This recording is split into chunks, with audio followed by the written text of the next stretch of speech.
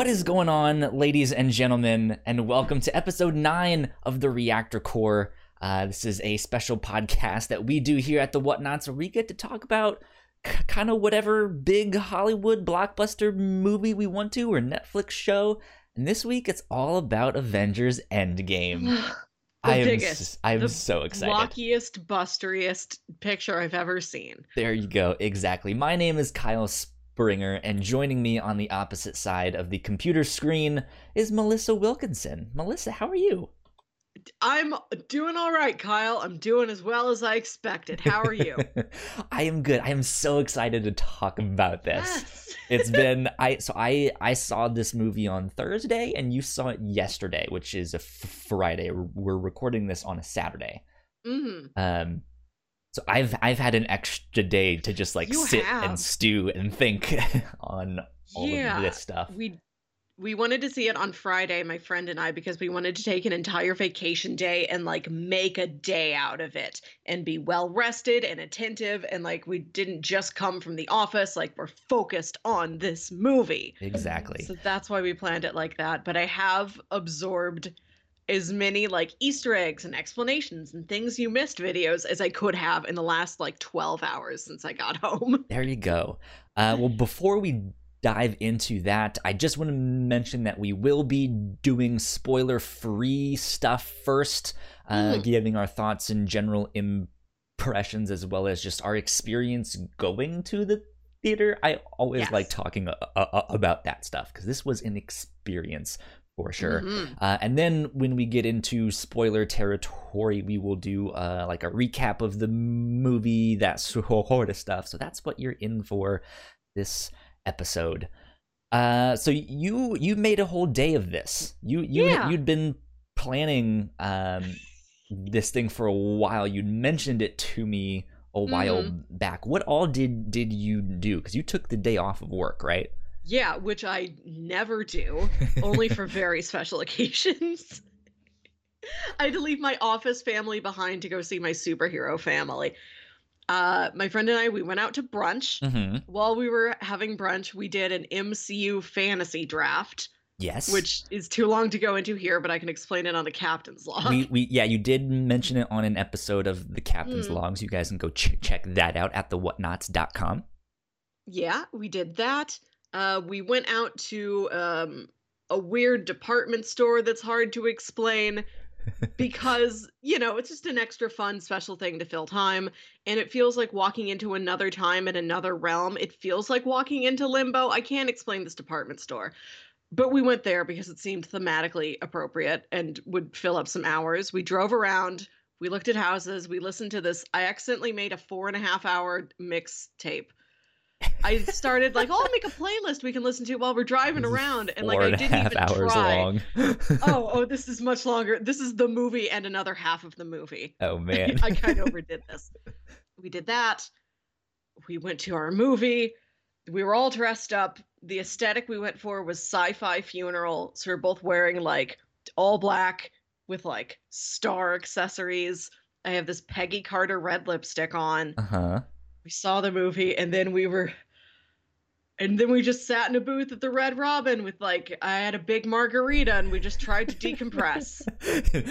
Both of you were just silent. It was a lot like the shawarma scene at the end of Avengers. We were so quiet after the movie because what? It is so much to process. It really is. So I didn't do anything nearly as exciting. I worked that day. I went straight from work to the movie theater. I took an Uber there, and it's amazing to me that people don't realize that this movie exists. I mentioned once my driver figured out that I was going to the movies, she was like, "Oh, I don't need the GPS. I know where it is." And she asked me what I was seeing. And I was like, "Oh, the new Avengers movie." And her response was just like, "Oh, there's a new Avengers movie? I had no idea. I didn't even know they were making more of those." She's like, "How old was this woman?" She was old enough to drive, and she had a kid. So okay. maybe she seemed a little younger, so maybe in her 20s somewhere, but Wow. who knows. But Huh. yeah, it was just like it was baffling to me. That's like, this is one of the big, this is arguably the biggest like pop culture movie thing of the past decade. Yeah. How have you missed this? Where I live in Richmond. Where do you live? Like, The only way you could miss the Avengers is if you were in the Avengers. yeah, basically. So that was wild for me. But I got to the movies. There was no line.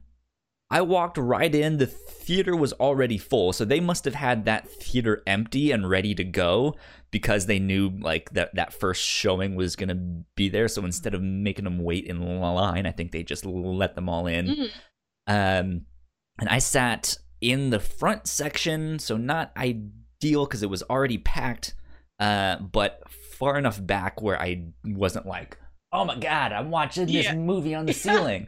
It was enough for me to like lean back and just be like, this is a giant screen and this is fantastic. And I sat dead center. It was great. Oh, nice. We were up there, but we had to be like way over on the right side. Still perfect. Still great. It was still good. Yeah. So that was fun. So just general thoughts. What did you think?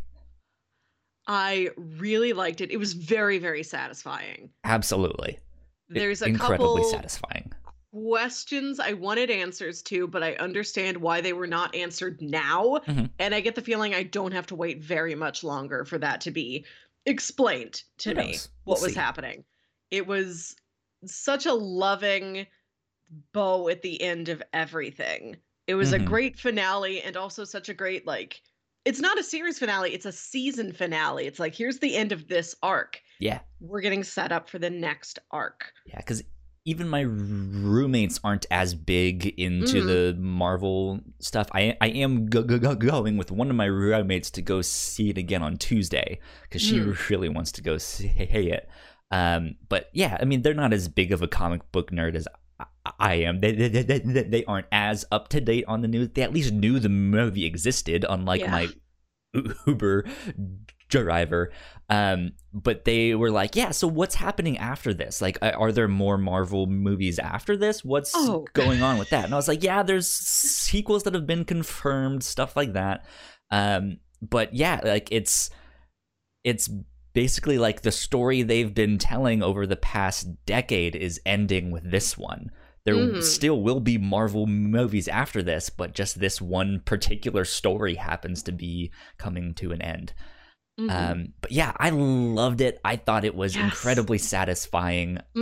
I think it's what a time to be alive. This is movie making history, and we got to see it. Exactly. Like, they pulled off the impossible.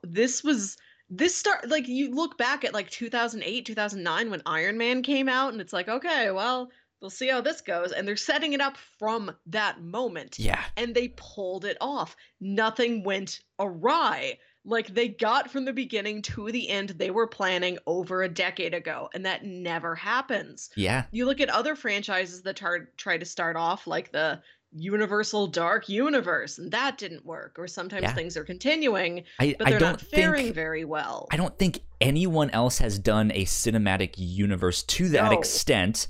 No. And since Marvel, or if at all, arguably Star Wars, but since Marvel started, I don't think anyone else has succeeded anywhere near what they've done. Many imitators, no duplicators. Failed. You mentioned the like monster movie one that barely got through one movie. Like, yeah, there's so much stuff. Like, oh, we're gonna do a cinematic universe now, and no one else has stepped up. No, and that's amazing. How in a decade no one else has been able to just start it right. Like Marvel has. This got to 4 Avengers movies. Nobody else has even gotten to their equivalent of the first Avengers movie. Yeah. Yeah. Unless you want to count Justice League, but even then, that's correct. Yes, they did. I'm sorry to throw them by the wayside. I think they're doing all right. I feel like it's okay to throw that one by the wayside. They're trying their best, and they ain't there yet. They might be in the future. Who knows? We might look back at ourselves and laugh for not believing in the DC cinematic universe and what it could be. We did have a previous episode of the Reactor Core on Shazam. Shazam is really good. That was a good film. But yeah, like it's I was about to say it's a marvel to me, and that now I feel terrible. It's just a real astonishing tale that they've told. I mean, they took us on a real journey into mystery. Yeah. It's amazing that we get to see this in theaters. This is history, and I will tell children about it in the future, whether they be mine or others. Just some kids. Absolutely, go see this in theaters if you can. This is something you don't want to miss. I think as a standalone film, I don't know if this one works.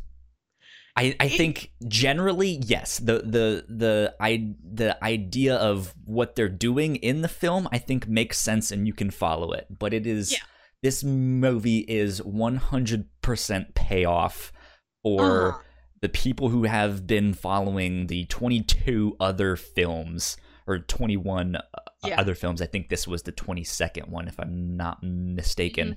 Yes, that's right. And yeah, the ones who have kept up with this. And it is just payoff after payoff after fan service after fan service. And I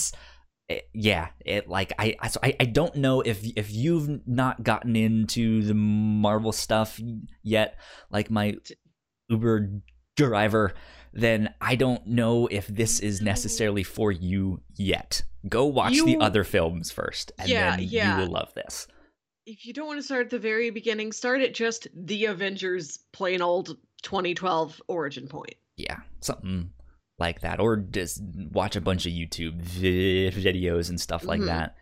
I did think it for the finale, I thought it started off a little bit slow, though. But once the action picked up, it picked up. Yeah. I was watching a video that described this as having such a clear-cut first act, second act, absolutely, third act. Like, more clearly delineated than maybe any other movie I can think of. Yeah. Because it was weird to see that slow start compared to Infinity War, which is action nonstop the entire right film. Yeah. And I mean, it makes sense, and I kind of even like viewing both of those films as one big thing, rather than like, it's their own separate films and stuff. Like Avengers Infinity War, that was the first and start of the second act, and then the like slow section of this movie was the second act, and the finale of this one was the third act, and it's fantastic. So highly recommend it. There is some nitpicks that I have here and there. There's a bunch of unanswered questions, as you mentioned, so not everything gets as neatly wrapped up with a bow, but I imagine they will be exploring some of that stuff in movies to come. Not like it's like they forgot or they got lazy. It's just this movie was not the time you were getting that answer. Exactly. It's planned. It's already planned out for a different thing. It's not unplanned. Exactly. I don't know if I have any other spoiler-free thoughts that I want to do. Of course, the movie was directed by Joe and Anthony Russo. Way to go. I believe it was Joe that had a cameo in the film. He was the one in the support group that was the openly gay guy, which, if I'm not mistaken, is the first openly gay character in the Marvel universe, which sounds strange. Of course, we know Valkyrie is bi because her scene got cut, but I didn't hear about that. Strange. And the screenplay was by Christopher Marcus and Stephen McFeely, who I haven't really heard of their names until now. Of course, they wrote all of the Captain America movies. They did Avengers Infinity War, Avengers Endgame. They also did the Agent Carter TV show. Yeah. Which I think we will also be talking a little bit about that come spoiler alert stuff. But yeah, so that was neat to be like, oh, I haven't really heard their names mentioned. I've heard the Russos, I've heard Kevin Feige. I haven't really heard them. And I've heard of them before. I mean, maybe it's just me and I missed it, but it's neat to me that I'm finally seeing their names on this stuff. Like, they are the ones who actually wrote these. Like, they took the vision that Kevin Feige and the Russos had, and they put it down on paper and made it work. Yes. And that is an incredible achievement. So kudos to them. I think it's a beautifully written film. Yeah. And the fact that it was created by a writer team and a director team who have mostly dealt with Captain America shines through, but not in a way where it feels like this is almost Captain America 4. Yeah. So good stuff. Good stuff. That being said, I think we are going to get into spoiler territory in just a sec here. I'm going to do a little bit of housekeeping before that. Of course, we do have some other episodes of this show. We previously covered Shazam and Hellboy. So you guys can go get episodes on those if you like. We also did one on Captain Marvel when that came out as well. Excuse me there. Let's see. We also, what did we cover recently on the review show? It was Terror in Resonance was the last one that we did, right? That is we did. One of our other podcasts. Yeah. And we have one coming up. Melissa, do you want to mention that one? This is our sort of book club review podcast where we tackle different forms of entertainment. Like last week, it was Terror in Residence, which is an sort of anime. And then this week, we're going to be recording an episode about The Earth Collective, which is a sci-fi audio drama. Yes, exactly. That's on our website as well, thewhatnots.com. That's the review show. We mentioned the Captain's Log previously, where Melissa mentioned her Marvel Avengers fantasy draft thing. So you guys can go check that out. And I think sometime today, we haven't really discussed it exactly, but we're going to be recording another episode of the Captain's Log sometime after we record this. But we have to get this out of the way first, because I don't know what I have to talk about in my life that isn't this. In terms of release date, though, this episode will be out on Tuesday, which we think just gives people time to go see the film, stuff like that. Yeah. And that episode of The Captain's Log will be out Monday. A new episode of the review show on The Earth Collective will be out Wednesday. I think that's all the housekeeping I have. Go like, share, subscribe, sell your soul, rate, and review, whatever you need to do. That would be much appreciated. Let's get into the spoiler alert mode, spoiler territory. There goes our little thing. I still have no sound effect, but I'm hoping to get one soon. Yeah, pew pew pew, or clang clang clang clang. Exactly. That's most appropriate for what we're talking about here. Exactly.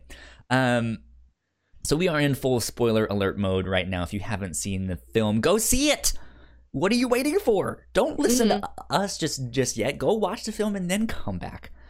So I have notes. Good. I took a handful of notes before we started, but as I said, this is a lot to process. I just have like I could spend so much time on only the couple highlights I pulled out. Oh yeah. I want to start not to immediately jump on top of the recap. I want to ask you, what did your theater react to the most strongly? I'm wondering if it was the same thing my theater was real excited for. Yeah, it was Cap proving himself worthy. Yes! That is the best part of the film. I think so. Especially because, he can pick up Mjolnir, but I did not go so far as to think at it in Age Yeah. of Ultron, but it was one of those things of like the end of Inception where you don't really, did it look like it moved a little bit or Yeah, not? it We just don't sort of really know, twitched a but little he bit. was, yeah, and he was just like, I don't really care to know, Yeah. and so yeah. And That was fantastic. we could definitely expect that he could pick it up, but I did not put the connection together. He can't just lift it. He can wield it. Yeah. Steve is the god of thunder now. He doesn't just have a big Steve, hammer. God of Thunder. Yeah, so that I think was a fantastic part. There were tons of stuff that we were all like, yeah. Yes. But I think that was the one that was the big oh shit moment. Yes. Like, what the fuck? Oh my god. That was fantastic because the thought crossed my mind in the back of my head, and I was like, no, they're not gonna do that. And then I was like, it's Thor just calling it with his hand on the side. That's why we don't see someone picking it up and all of that stuff. So like he's just calling it to hit him, and then nope, it is Captain America wielding Mjolnir, and I was like, hell yes, this is great. Yes. But let's see. Let's start from the beginning. We're gonna kind of recap this that part out of the way. Yeah, the important thing. Now that we know the best part of the film, let's talk about the other parts. Yeah, we'll kind of talk about things as they happened. I took notes here this morning, just recapping stuff. So it opens immediately with a gut punch. Yeah, Hawkeye's family gets dusted. They get snapped. Knew must be happening, but it's awful to watch, especially because it's one of those things that we didn't know if they survived or not. We don't know really what happened to him because he wasn't in. We can Infinity see War. from the trailers if he's Ronin. You don't be Ronin and then go back home to your wife and kids. Yeah, that's true. It's so rough because they're out there in the middle of nowhere. Like if like your wife vanishes next to you while you're on the city street and you can see everybody else vanishing, you get kind of what it is. He's alone. There's not a soul in sight out there on the farm except for him and his family. Yeah. And that isolation makes it so much worse. You know, so there was a lot of speculation that the girl he was with, that young girl, was Kate Bishop. Mm-hmm. But do we know if that was confirmed? No, that's his daughter, Lila. Do we know Lila's middle name? We don't. I do think it's interesting that she has the name of another. She has the name of another pre-existing Marvel character, Lila Cheney from X-Men, who, while not a big character, it's interesting that they didn't just find a name nobody had. Command F. Let's see. Where's all the Bartons? 1 of 5 matches. Because I saw an article this morning as I was looking up stuff. Uh-huh. Yeah. Lila Barton. Weird. That, like, actually called her Kate Bishop. Was like, and so, like, he's standing there with Kate Bishop. I was like, I don't know that they confirmed that. No. I don't. We never heard her name. Yeah.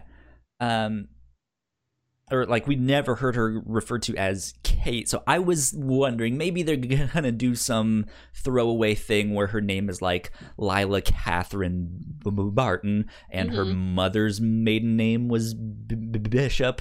Yeah. And so she just takes the name Kate Bishop as her like secret identity, something kind of thing.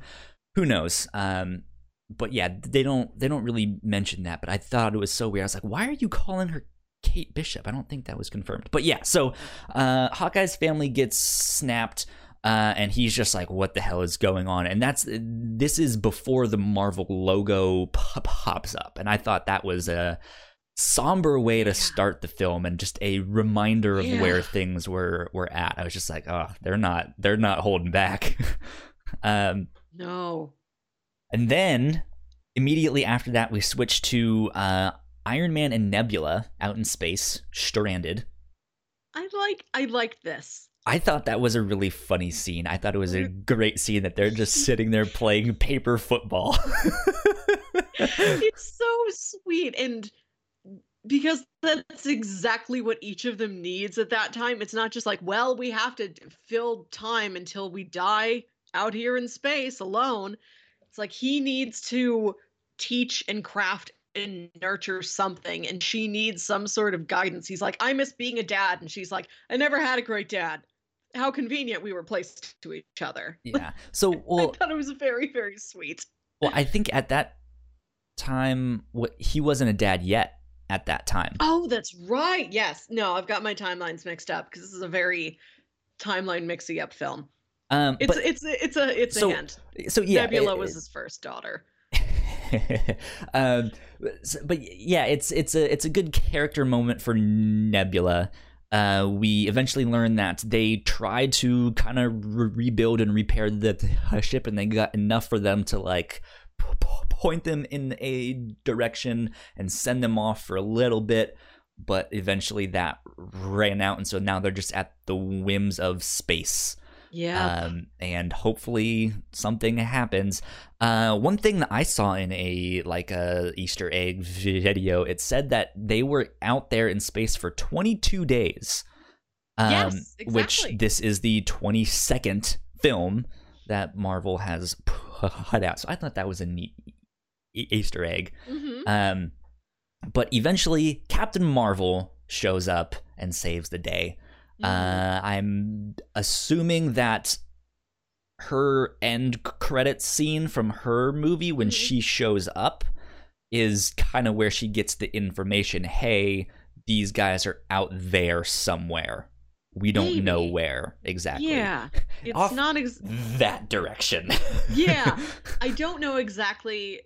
Maybe her protocol is maybe whatever message, whatever plans are waiting for her when Fury puts up the flare signal to her is go find Tony Stark. Well, she went to Earth and was like, "Where's Fury?" in her end credit scene, and that's where I forgot about that end credit scene. Ended. So I'm assuming that they then filled her in on the situation. It was like, hey, here's what's happening. Nick is dead. We're the Avengers. By the way, we're named after you. So yeah. So like, thanks. By the way, one of us is out in space. Can you go get him, please? Please bring our Tony back. Yeah, so like we don't know exactly how that worked out, but I'm assuming it was something like that. So she saves the day and brings them back to Earth. They have a bit of a reunion. And Tony Stark is not doing well. Oh no, he's been just like starved and like oxygen deprived up there in space. Not to mention the emotional stress of all this. Of thinking he's about to die, basically passing out unconscious right before he dies and gets saved. And Nebula, who's mainly a robot, being like, I don't need to eat, I don't need to breathe, I'm just gonna be stuck here. Like, this is my life now. Which sucks. But yeah, they get back to Earth. They kind of find their feet, and they gather the remaining Avengers, and they're like, all right, we need to figure out what we need to do to go kill Thanos. We need to find him and do something, get the stones back somehow, do something. Real briefly, when they're in space and Tony like offers Nebula a snack and she's like, no, I don't need it. It's in this like it's in the silver pouch, and it reminded me a lot of the bit Space in the food. first. It reminds me of the bit of the first Avengers where they're all in like the lab around the scepter or something, and Tony's like making snarky comments and eating this bag of like freeze-dried blueberries, and he holds it out to like Steve or Bruce or somebody. He's like, blueberry? Like, it's like the same kind of bag. It reminded me of that little bit a lot. That's funny. Yeah. So they eventually formulate a plan. They locate Thanos.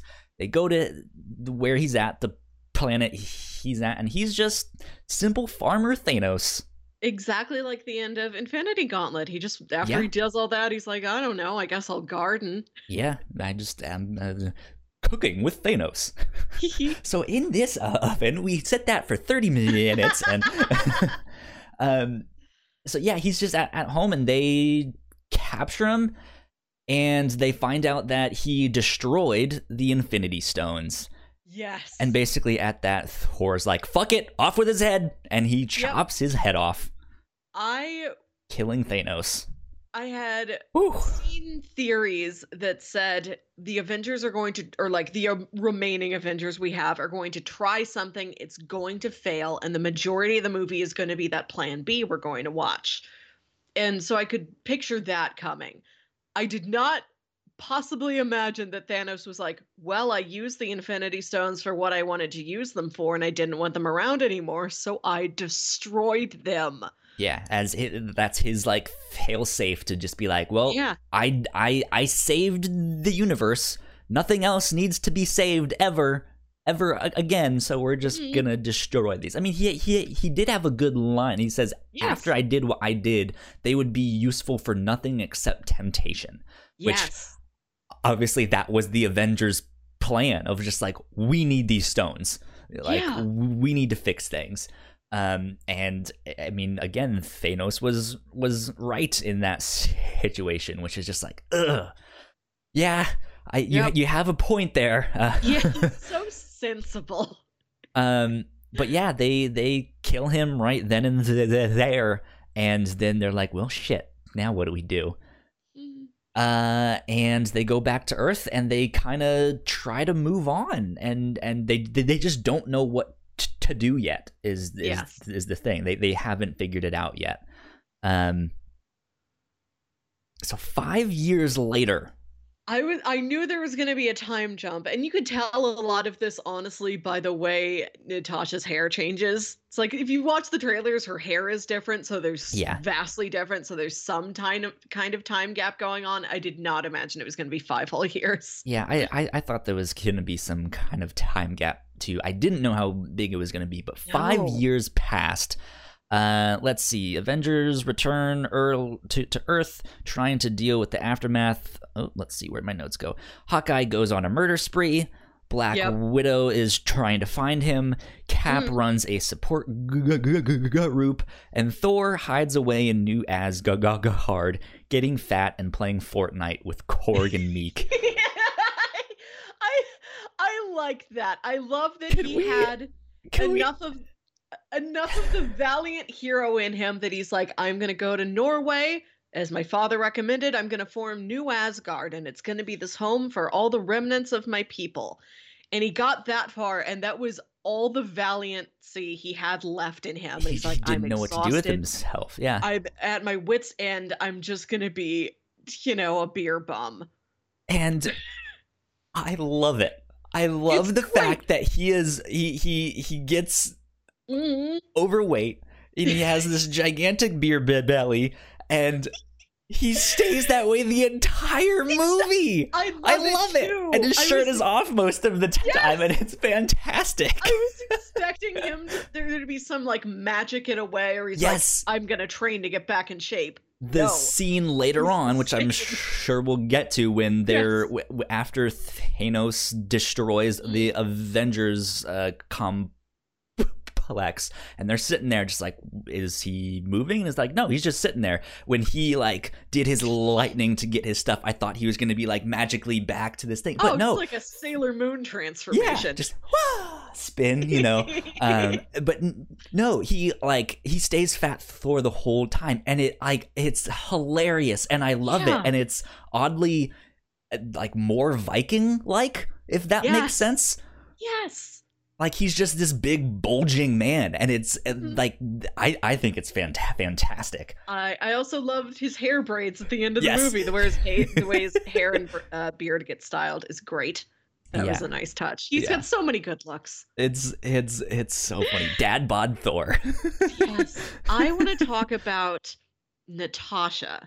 Yes. Because there's an Easter egg in that scene that I spotted immediately, and I haven't seen anybody else mention it, which is that when she's in like Avengers HQ, she's on the video phones just eating her PB&J, you can see like on one of the chairs in this office are ballet shoes.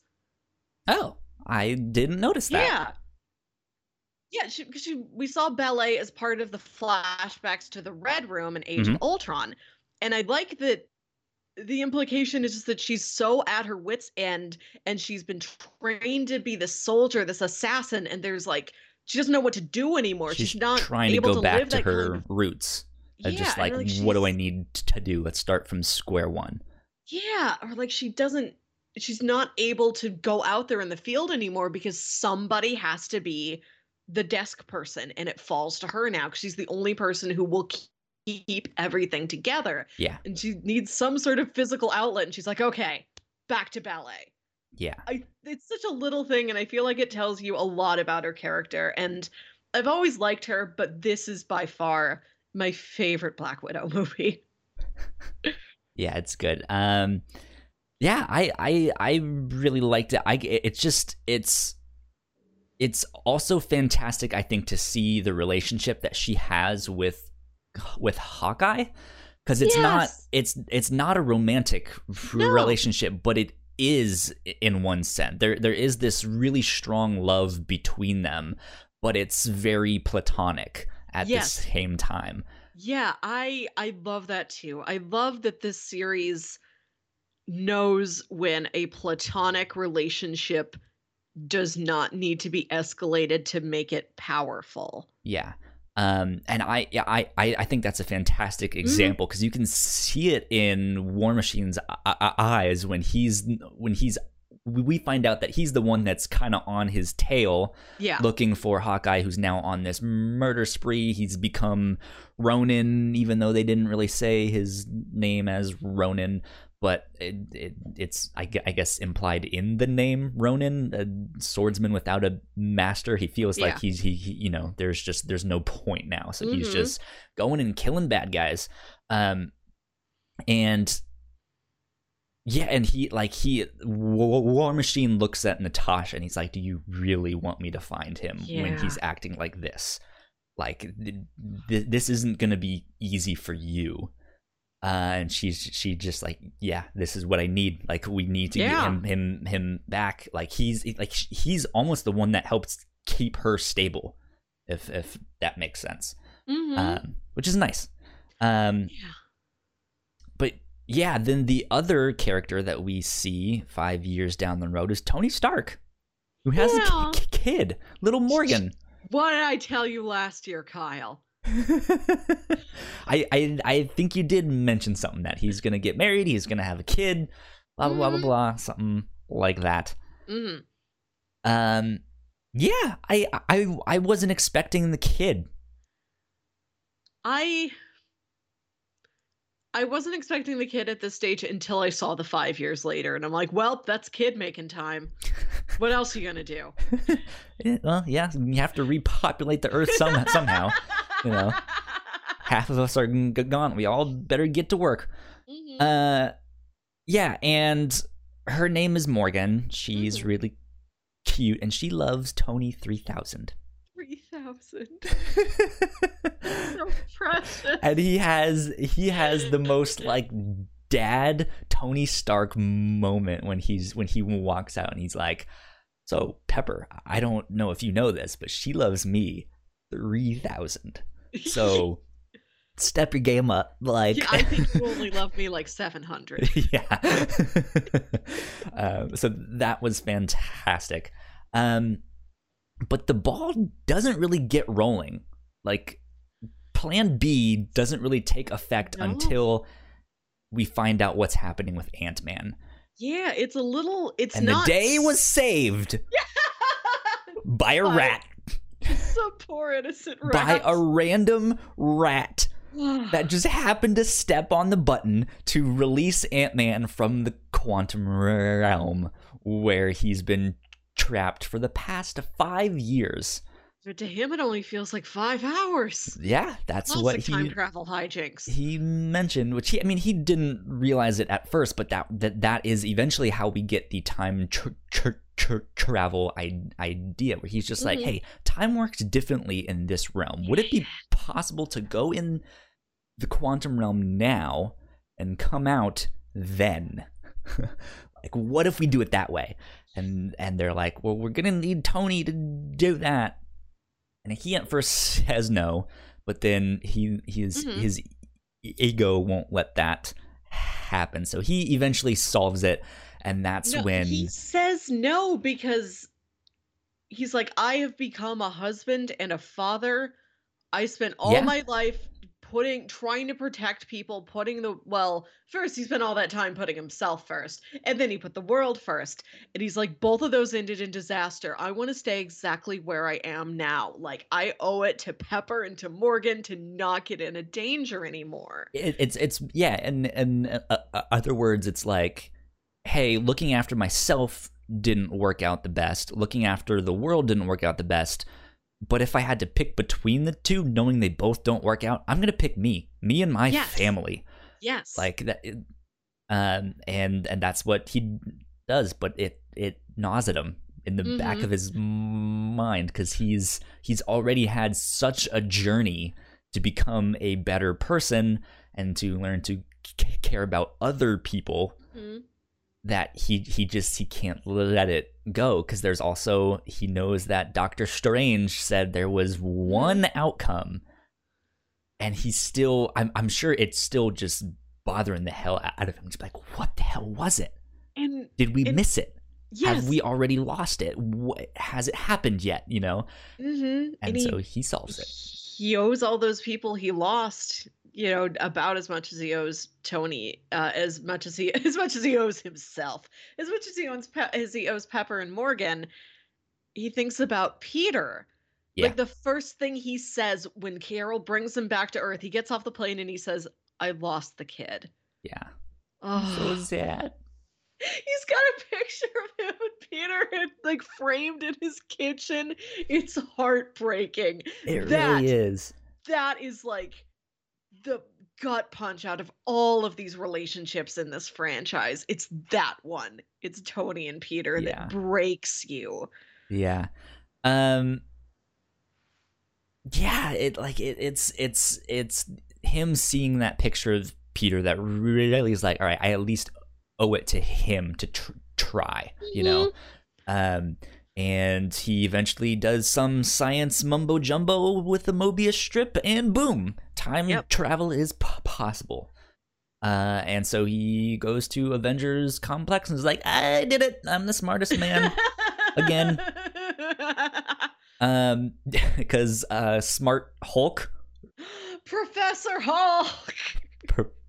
Professor Hulk is who they went to next after Tony Stark turned him down. And he's a scientist, but he's not that kind of scientist. And so he's trying his damnedest, and he's just not. He is not making time travel work. I made Scott a kid. I made him an old man. I made him a baby. Yeah. I eventually made real Scott again. Yeah. And so, that's when I think Act 2 of this film starts. Yep. Of like, okay, Act 2 is you get him time in the heist. Quantum suits. Yes. I love that it gives a reason. Not that it wasn't just like a fun, cool story, but it's like the Ant-Man movies are heists for this. Yeah, exactly. I one more thing about Tony Stark. Pepper has a really good line, which comes back later on in the film, and she knows that he won't rest until he solves this whole thing and he fixes this thing, because that's the one thing she can't get him to stop. So she knows, that he won't rest. Time heist begins. They start formulating the plan. I have to say, one of the funniest things is seeing Ant-Man interact with the rest of the Avengers, because he's not been a part of any of this. No. He knows nothing. And so when he showed up for Civil War, but like he was just there for what? 3 or 4 hours and didn't really get he didn't really understand what was happening. He just knows he needed to punch things. And here he is. Showed up and put him in a van. And here he is for this. And when drunk dad bod Thor gets up there and he's like, and then the Dark Elves, ooh, and everyone in the room is just like, oh my God, this is awful. What are we gonna do? Ant-Man is sitting there like, and then what? Dark Elves? There's aliens? What? Tell me more. Like, he's just like this happy little kid in story time. It's exactly what Rocket says about him. He's the puppy of the team. Yes, he really is. And that's one of the funniest moments in the film to me, when he's just like, dark elves, ooh, and he's just like, yeah, and tell me more. Yeah. And I did like them kind of putting a hat on the fact that Thor 2 The Dark World is the MCU movie people remember the least. I don't know a dang thing about it. Yeah, I've it not seen was it not since very it was in good. theaters. But yeah, so that's kind of how the time heist is starting to get set up. Basically, they split into a bunch of teams and go into the past to collect the stones. Okay, and this is where they're going. They have to get the reality stone out of Asgard. That's when they go back to Thor 2 The Dark World. Mm-hmm. 3 stones are in New York City in 2012. You've got the Tesseract, which is the space stone. You've got the time stone, who's over there with the ancient one. It was neat to see her again. And they're also Sanctum getting Sanctorum? the Tesseract. mind. Yeah, I said the Tesseract, the mind stone, right? Yeah, there's the Tesseract, Loki's staff, and the Time Stone. Yeah, and then they send Eye of Agamotto. And then they split the team again to go into space. You go to Vormir. Well, yeah, Vormir for the Soul Stone, and then I forget the name of this planet. It starts I don't with remember an M. that one. It's the one from the very beginning of Guardians of the Galaxy, where Peter goes and gets like the Power Stone. Yeah, I don't remember the name. That's the one thing in my notes that I'm just like, I don't remember where they went. It's like Morbus or something like that. It's some space word. I love Guardians, but I don't remember every planet's name. Yeah. So the first one I wanted to talk about was Hulk. Okay. Because, yeah, time travel is often very muddy. A lot of people tune out or get really confused. Yeah. And I think you're a big time travel person. I love it. I think this does a very good job at keeping it very, very simple. Yes. There are things that are still a little bit confusing. Mm-hmm. But I think it's one of those things that will be addressed down the road, maybe in later movies. Who knows? The big rule that you need to keep in mind that I'm still wrapping my head around and like making sure I remember is that you cannot change your own past. Everything you go back in the past and do creates a branch timeline. Mm-hmm. This is how, at the end of the movie, current Nebula... Well, it was specifically taking the stones out will create a new timeline.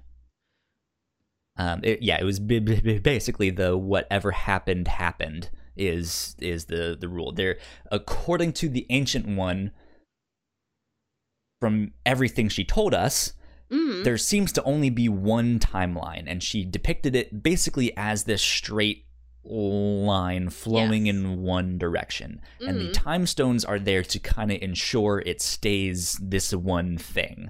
If you remove the time stones, or not the time stones, the infinity stones, if you remove them, then it causes fractures in that time stream. So the plan is for the Avengers to go back in time and steal all of the infinity stones before Thanos ever gets them, go back to the present, use them, and then return the stones before Thanos ever found them, so that still what happened. Thanos still does the snap. Thanos still gets his head chopped off, all of that stuff.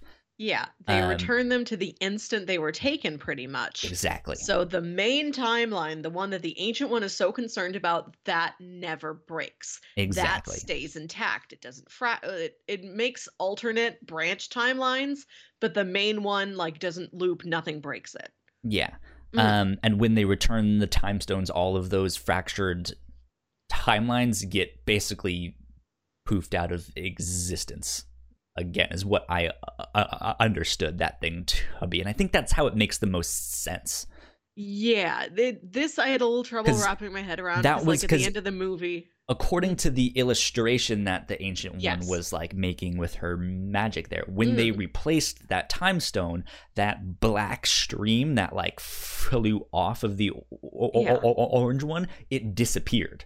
Is the mm, thing. So that's why I'm assuming, hey, once they return the time stones as if nothing ever happened, then it is exactly that, as nothing ever happened. mm. So the main timeline is still the only timeline, and that's it. You get memories of things, but those existences since cease to be real, sort of. Basically. It's this makes sense. I just know for my own brain, which is not calibrated to think about time travel this hard, I feel like it will take me another 10 days to be like, I get it. I Yeah. 100% understand every bit. So we'll return to that in Yes. just a sec. But I thought that was a neat scene just to Yeah. see Smart Hulk interact with the Ancient They were a One. neat pair, yeah. Yeah, that was one that I wasn't expecting to see at all. Mm. And yeah, I was like, I actually really like this. I like seeing Hulk, this man of science who's been to alien worlds and do all that stuff, interact with this wizard basically, and Yep. them discussing like how time travel works. I was like, I really enjoy this. I like it a lot. Mhm. But yeah, so then the other one, let's go to Vormir next, because I think that's the Ah. next big one. Hawkeye and Black Widow. Okay. All right. Let's So we had the idea going into this that we were going to lose Iron Man, Thor, Captain America because we knew At like on least. a yes, yes. Because those actors' contracts are ending. We've known this for a while. The Mm-hmm. trailers focused on those characters. It made it seem like it was really going to be the swan song for those characters. Right. I did not think. I figured those three we would lose them and that would be enough. That's heavy enough. You wouldn't need to kill anybody else. So this really This hit took you me hard? by surprise. Yes. I had no idea this was going to happen, but it makes so much sense and it's so true to the characters. Yeah. I mean, what we mentioned, the relationship between Hawkeye and Black Widow, and just how connected they were. And here they are realizing how Gamora died and being like, okay, if this is what we need to do, this is what we need to do. But then instead of them wanting to kill each other, they're fighting for like killing themselves. It's like, hey, I'll Yes. sacrifice myself so that you can take this back and all. And they have this big fight of just like who's gonna get to And kill I themselves. love that. I love that it's not just like one punch or one trip or They go back and one forth. shove or one dodge. It is an entire fight back and forth over and over again because each of them is so hard set on no, you live. Yeah. I'm gonna die. Yeah, and it's an interesting pairing too, because Hawkeye in the comics did start off as a bad guy. Mhm. We don't necessarily see that or know that in the movies, but he did have his recent run as Ronin, where he's just murdering all these people. They're bad guys, but Yes. still, it's it's not just civilians. it's not It it's is not like just random Yakuza. Yeah. people, but it's still, it's just like you can't go off and do something like that. Yeah. You're taking it too far. Mhm. And so he thinks he's bad, but we also have the history of Black Widow thinking she's a monster for the things that she has done. So they each think they're both terrible people. And it's like, hey, I'm the one that's done bad things in my life. You like, I'll sacrifice myself so you can live on. Like, hey, you have a family you can save. I don't. There's all of this back and forth stuff.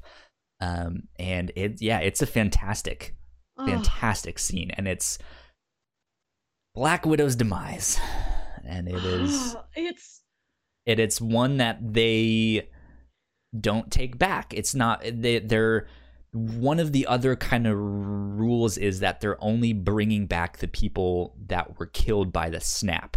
Yes. By Thanos' snap. So They- anything they do to get that happen, they died in service of making it happen. That is a thing. We're not gonna bring you back, stuff like that. So she jumps off, and eventually she's dead. And it's Hawkeye wakes up in the water with the stone. It's rough. It makes so much sense though. Like you think about one of her biggest moments in Avengers is I've got red in my ledger. I need to wipe it out. She thinks about these scales of balancing things, of trying to put as much out in the world as the world has given you. Hawkeye saved her life. Didn't just like physically save her from dying. He saved her view of herself, her entire confidence, her entire view of herself as a person was on rocky ground, and he reached out a hand and he says, "No, I believe you're a good person." Yeah. And that was irrevocable for her. She's very strong on her own, but she needs somebody else to believe in her to make it feel real. And that's what he gave her. And she's like, "I owe you my life. So here I go." Yeah. So that is a big sad moment. It does give us a little more hints as to what the Black Widow movie. Yes, because Red Skull, the same thing he did to Thanos. When Thanos came to the planet, he's like, "Oh, Thanos, son of Mr. Thanos' dad, sir." And these two show up, and it's like Hawkeye, son of Edith, and Natasha, daughter of Ivan. She's like, "I didn't know my dad's name." Yeah. A big line. Yeah, which is an interesting revelation for her. We might get to see some of that explored. I'm assuming the Black Widow movie is going to be some kind of spy espionage origin story. Maybe how she met Nick Fury, or maybe how she defected from Russia to the United States, something like that. So I'm assuming this movie, I mean, I guess it has to now, will take place in the past. But we don't know for sure. No. Yeah, I want to talk more about these non-snap deaths, but we can save that for the end. Yeah. So after that stone, let's see what's next. Hawkeye and Black Widow travel to Vormir. Thor and Rocket. Let's talk about them going to Asgard. I love that they are still, like, 5 years later, still really good friends after that mission they went on in Infinity War. I like that was, like, a true lasting bond between the two of them. And they weren't even together that whole time, because Rocket wasn't there when Thor went on his bender and put on all that weight. No, they hung out for, like, 2 days once, 5 years ago, and they step right back into it when they meet again. It's really nice. Yeah. And they make a fantastic team. We'll talk more about that down the road here. But yeah, this is an interesting one because Thor is still doesn't know what to do with himself. No, he's so lost. And he eventually goes and doesn't really seek counsel, but is tailing his mother, and then his mother is like, "Boo, I scared you, I found you, haha." Oh. And so he gets some wisdom from his mom, who I for some reason, I don't know why I forgot this, but yeah, she's totally a witch. That's Freya. Like, she is the witch in in Norse mythology and stuff like that.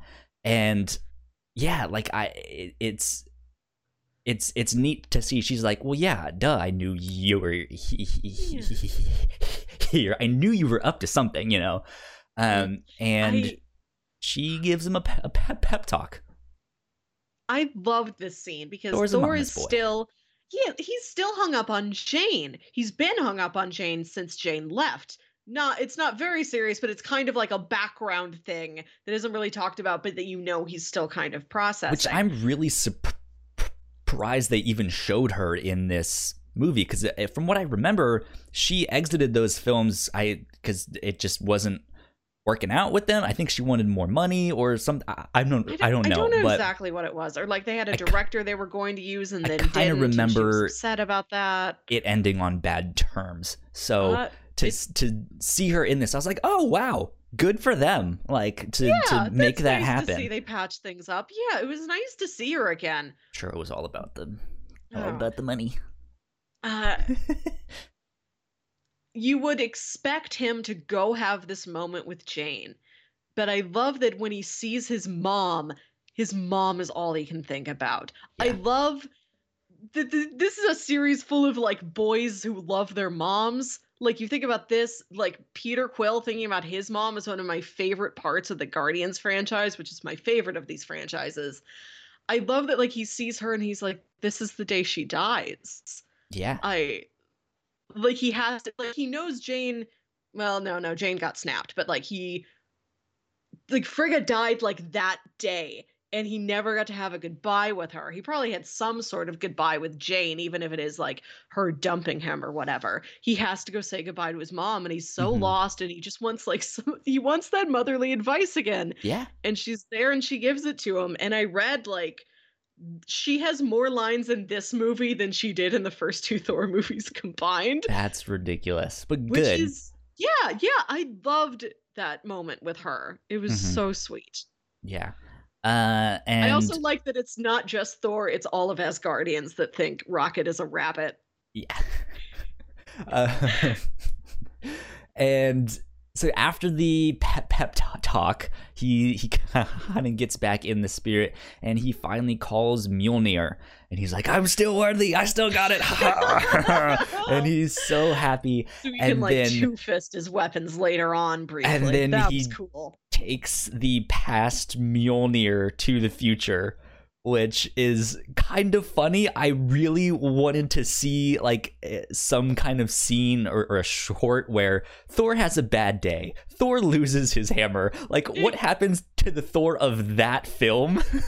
When he just like, God damn it, where did I put my hammer? I want this to be one of those like Marvel what ifs on things. Disney Plus. Just like the one day he couldn't find his hammer. He's like, I keep calling it. I don't know why it's taking so long. Which in the end, which we'll get to, that gets reset, so he gets the hammer back. But I when that happened at first, I was like, wait, that's the old Mjolnir. He can't just take that. What happened to it broke. That's right. He doesn't have that, but he has his other one. So he can't take that. Like, that's not good.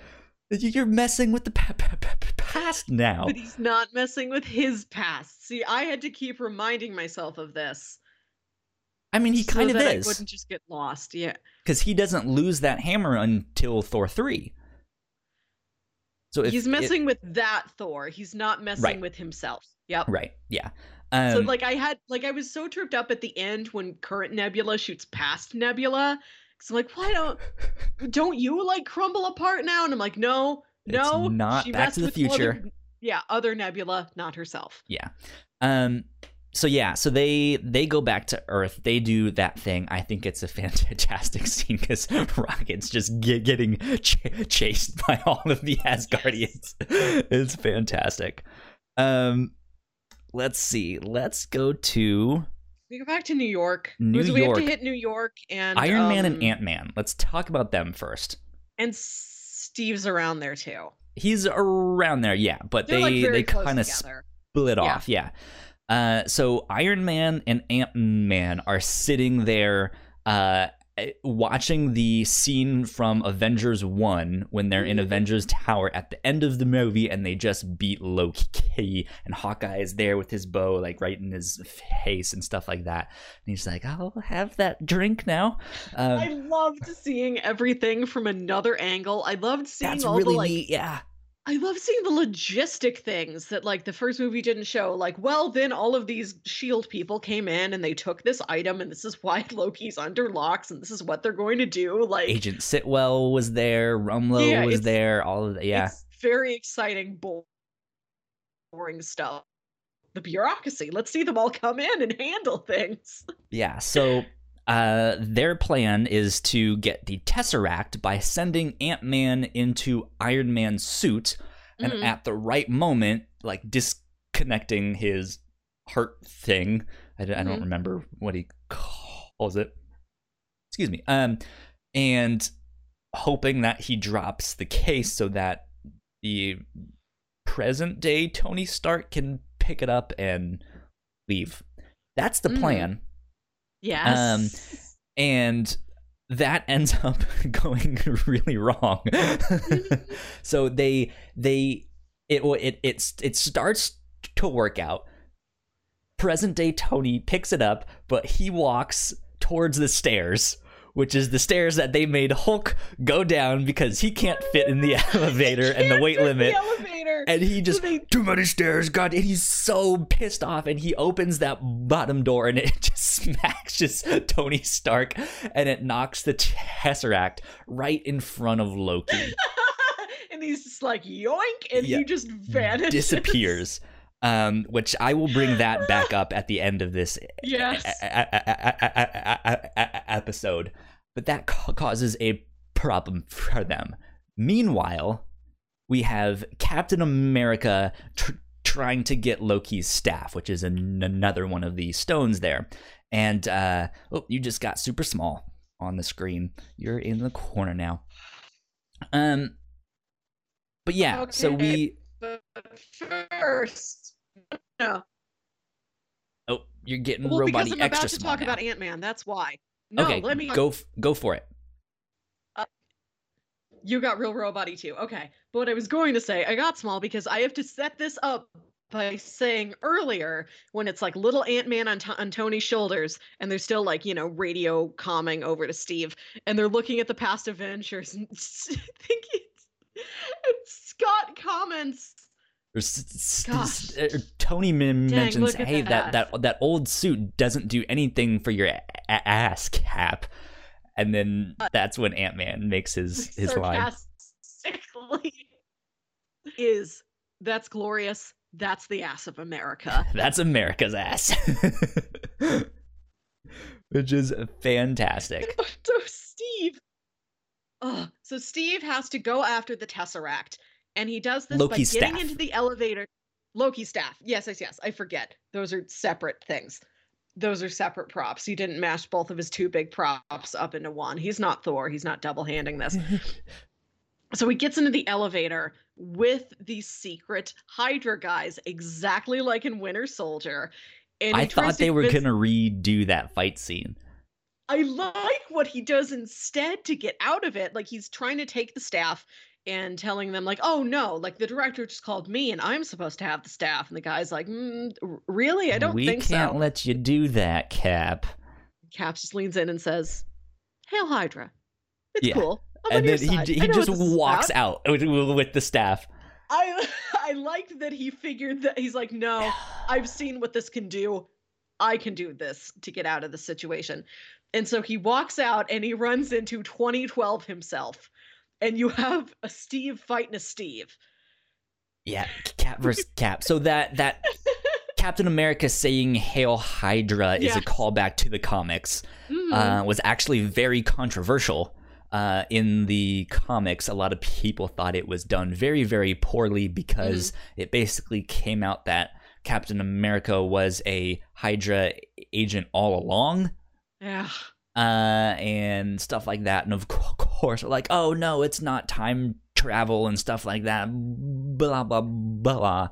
And it ended up just, it all got undone and stuff like that. And it was just like, this is dumb.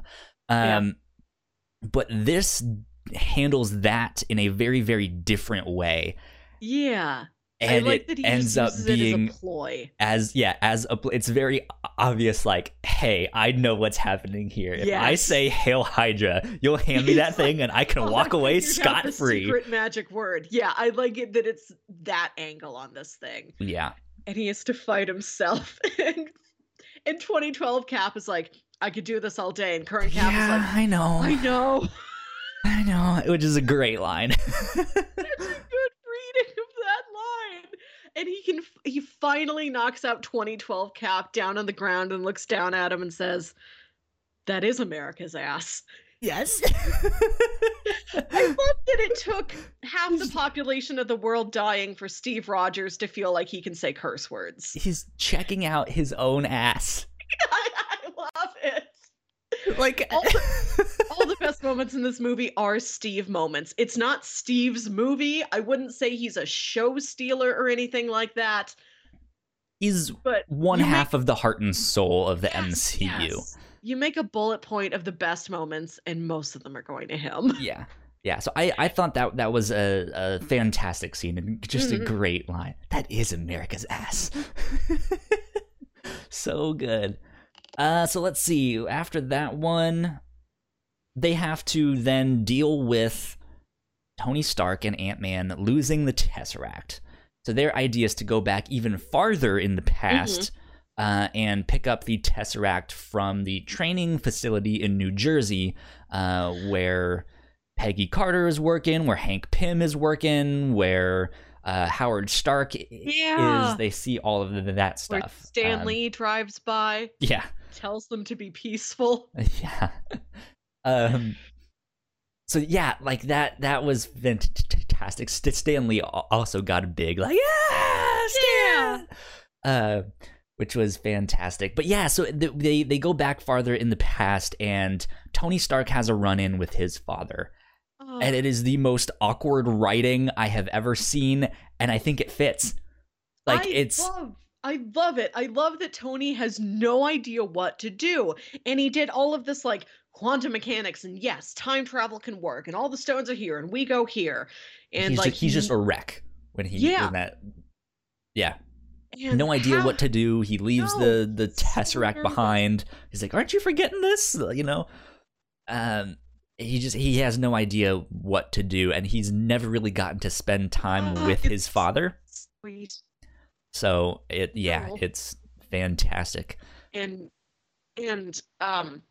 Maria Stark is still pregnant with Tony at this point, and Howard mentions this, and now he's really not sure what he's going to do. And he says, no, I just worry, like, will I be able to spend enough time with him? Will I be a good father? And it's that worry that was all Tony ever needed. Like, he can see, oh, you screwed up a lot, Dad, but your heart was in the right place. I can really see this now. You did really love me. You did really want to provide for me. You didn't know if you were going to be any good at this role either. And I have felt the same with my own daughter. And he just says, no, I think you're going to do great. And it's, because it took that moment. It took the question for Tony to be able to give that answer. Yeah. Yeah. And then at the end, he hugs his dad. He has this awkward hug, and he just goes, thanks for everything you've done for America. Lots of good hugs in this movie. Quality hugging. Yeah. So that's how they get the Tesseract, which, I'll come back to that later on. But we get to see Cap see Peggy. How she didn't notice him is beyond me, but sure. He's looking at her through a window, but the room he's in has all the lights off, I guess. But she's literally like a foot away. Yeah. She's got to read, Kyle. She's got business to do. America's to save. She has to found S.H.I.E.L.D. She has to make that stuff happen. So that's it. That's an emotional scene where he gets to see her, but he can't talk to her. He can't say hi. She's got the picture of Steve framed on her desk. Mm-hmm. So yeah, some really big payoff moments with that. It was really good. So then they go back to the present day, back to the future. No, you're skipping a big one, which is Rhodey and Nebula. Yeah.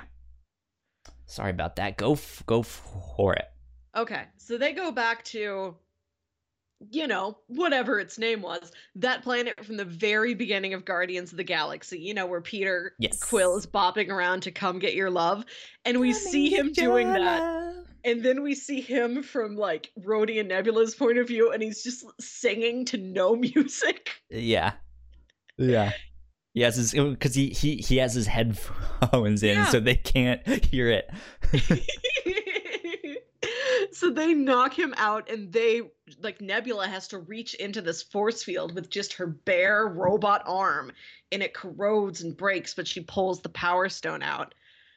Having this Nebula in such a close proximity to where old, like 2012, 2013, 14, whenever it is, Thanos and Gamora and Nebula is. The two Nebulas link up. They're on the same cloud system or whatever. And so what she is seeing and what she is telling Rhodey and everything current Nebula knows about the plan gets sent to past Nebula's brain. So Thanos can piece together what has happened. Yeah, I was not expecting that. Oh. And I was just like, oh shit, it's past Thanos. He's gonna fuck him up somehow. This isn't gonna work. This is all gonna fail again. It was very good to see Gamora again. I've mentioned countless times my soft spot for the Guardians.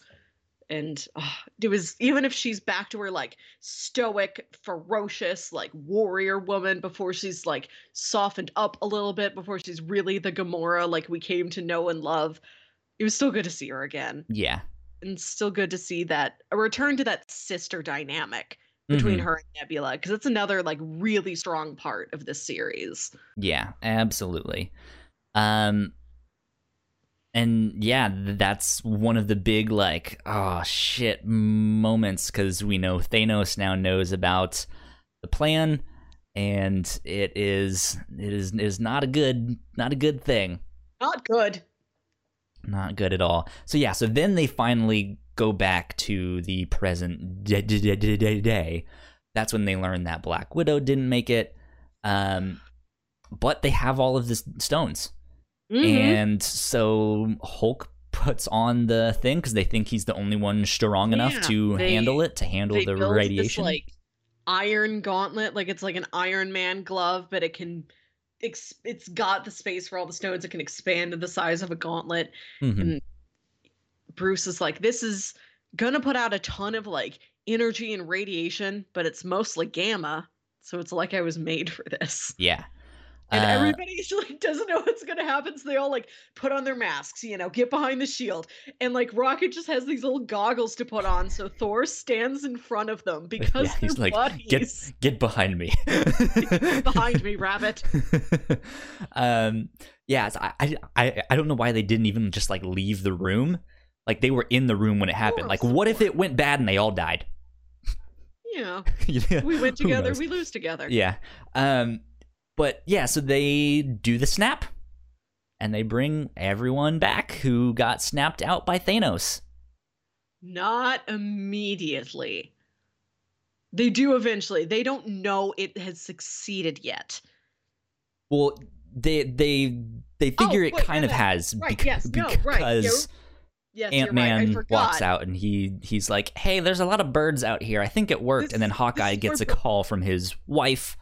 Okay, so you do see the people, but most of the people we know have not shown back up yet. That's right. Yeah. We don't know where they are, what's happening, or stuff like that, but we know that it is, in fact, happening. But at that same time, unbeknownst to them, Gamora from the past has showed up, and she has replaced the Gamora from the future, and she uses the Nebula. Yeah, Nebula took past Nebula took like current Nebula's like head plate and like popped it on her head. Like, now I blend right in. They'll never know. But yeah, so she ends up going to the present, and Nebula is the one that brings past Thanos to the future using the quantum time machine thing that they have there. How she knew how to work the time machine, I don't know. She's very smart. She's mostly robot parts. I mean, she is a machine interfacing with another machine, basically. I also want to take a second to, when she's kind of explaining to Rhodey like how she got that way, how like after she would lose a battle with Gamora, like Thanos would continue to like mechanize her to make her better. She says, "I wasn't always like this," and Rhodey's like, "Yeah, I wasn't always like this either," referring to his robot legs. I love Rhodey in this movie. I love that he's so like snarky and blunt, but also like on your side. Absolutely. He will do whatever it takes, but he's kind of got an attitude about it, but it's well earned. That's kind of who he is. Yeah. Rhodey's great. Yeah. I just want to take a second and make sure everybody knows. Rhodey is fantastic. Yeah, and so Thanos immediately was like, fire the missiles, and destroys Avengers complex. Yes. And I love that in a movie full of like time travel and like crazy time space, like life and death shenanigans, something as simple as the building is destroyed gets to be as big of an obstacle as it is. Like Rocket is like trapped under a beam, and it's one of the most harrowing parts of the film because he sounds so hurt and so fragile. It's like, oh, you're just like my little buddy, and you can small fit little my fuzzy arms. thing. Yeah, that hurt me. I didn't like hearing Rocket get hurt. Yeah, so thankfully no one died in that, but here is Thanos now on present day, and he's come to fuck some shit up. Yeah. And that's when we get that scene where Thor is just kind of standing on top of the rubble, looking down at Thanos, who's just sitting there waiting. And Tony and Steve come up and they're like, "What is he doing?" He's like, "He's just sitting there." Blah blah blah. But yeah, like this is the moment the third act starts. And boy, does it pick up like almost immediately. Because then more of the Chitauri are there. There's all the alien ships coming down to Earth. They are invading in full force. Yes. And war has begun. Oh, yeah. Yeah. And like conditions are so bad, like there's so much like smoke and fire and dust. It is like blocked out the sun, and it's so like dirty and murky. It looks like a battleground for reals, like before any actual battling starts. Yeah. So it really sets the scene, but I think as like dark as it is there, it's beautiful. There's purples and reds and blacks and all these different lights, and you see Thor's lightning, and it's this bright blue, and it just the colors are amazing. I like that it's slightly like murky outside, so that things like, you know, Doctor Strange's orange magic rings and the lightning and like Valkyrie on her horse like can shine that much brighter. Yeah. So we haven't gotten to those just yet, but when those things do happen, the colors are fantastic and beautiful. It looks like a painting. But yeah, so the big three, Iron Man, Captain America, and Thor start fighting Thanos, and they're getting their butts whooped. They're not doing so hot. I mean, they're putting up a fight, but it's still they're not getting anywhere. And let's see. After Thanos kind of readily kicks their asses, he's almost. Let's see. Where is it? Yeah, it gets their butts kicked. Eventually, Thanos is like, "Hey, I brought an army, so it's not just about defeating me. Like we have a Hulk." Yeah. There's this moment where Steve, his shield is broken. He's on his knees. He's the only one like left out on the battlefield, and he's done for. And you just see the like armies of Thanos behind Thanos walking up, and you're just like, oh shit, this is not good. And yeah, it's a scary scene, but that's when we get the first or not the first, because we got Hawkeye's wife's phone call, but Yes. Okay. Falcon yes. breaks radio silence. Oh, on your left. Yeah. And that's when we see the like Sorcerer Supreme Rings, yeah. teleportation things open up, and Black Panther comes in, all the Wakandans come in, all the Sorcerer Supremes come in, Iron Man is there, Pepper is there, War Machine is there with a she's got new a suit. rescue armor. Out comes like the whole Pym family, all the Guardians, Spider-Man, All the Asgardians, Yeah. Valkyrie on her horse, on her Pegasus, like, and it's such a good scene, because like I was expecting it to just be a smaller like Strike Force team style fight, it is and everybody this is you have ever seen. Yeah, this is Korg is there, Meek is there, everyone. I think Kraglin is there, like all the Ravagers. New Master everybody- 69 is there. No, I'm kidding. Everybody you have seen that is not dead from something non-snap related, they have all showed up. Yeah, and it's such an emotional scene when they all just start showing up, and they're all like, "We're here, we're ready to fight. This is ours, wept with our joy. Earth." I cried at a lot of things. Later, did too. that would give you, oh boy.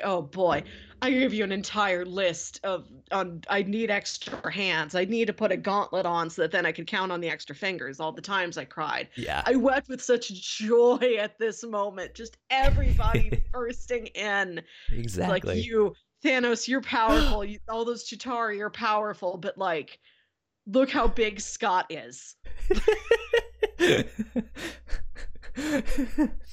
One thing we forgot to mention is when Ant-Man at the start of the film, when he's figuring everything out, he learns that Cassie is still alive. He goes to see her, and she's big. That's the thing he says. She's so big. That was incredible. Like, because he finds this memorial of people who were snapped away, and he's so He scared sees he's his gonna name, find but not Cassie, hers. because they think he was snapped away. And he goes to find her, and I love that there wasn't any kind of like, quote, is this really you, Dad? Is this a trick? Or He knew right away. She's like, yes, that's my dad. He's back. It's incredible. It's such a strong moment. And I was watching that, and I'm like, to think, this is the same man we saw angrily try to put away a lunch tray in Wet Hot American Summer. And now he does this. Yeah. Fantastic. Yeah, that was an incredible scene, and here we are at the end, and everyone is coming in, and it just I think that was like I teared up at a bunch of different moments throughout the film, but this was the moment that I was just like tears of joy, like uncontrollably, just like, yes, this is amazing. This is everything I've ever wanted in like superhero comic book films. This is incredible. I was like, this is fucking history. Mm-hmm. This is movie making history. And yeah, and then the real war starts to begin. Then it's just full on action figures on action figures smashing into one another. And yeah, and we see more of Thor fighting Thanos, and Thor is still kind of getting pushed around a little bit, and it's looking like Thanos might overpower him, and that's when we get the big special moment of the film, the big like, oh shit, jump out of your seat, what the hell is happening? Captain America is wielding Mjolnir. There was a lot of sporadic clapping in my theater, because I think nobody was really sure, like, are we all clapping now? It'd be like, no, okay, all right, I'm done. Everybody was on board. Oh, shit. Steve. The second best line, I think, in this film is Thor at that moment. I knew it. Just like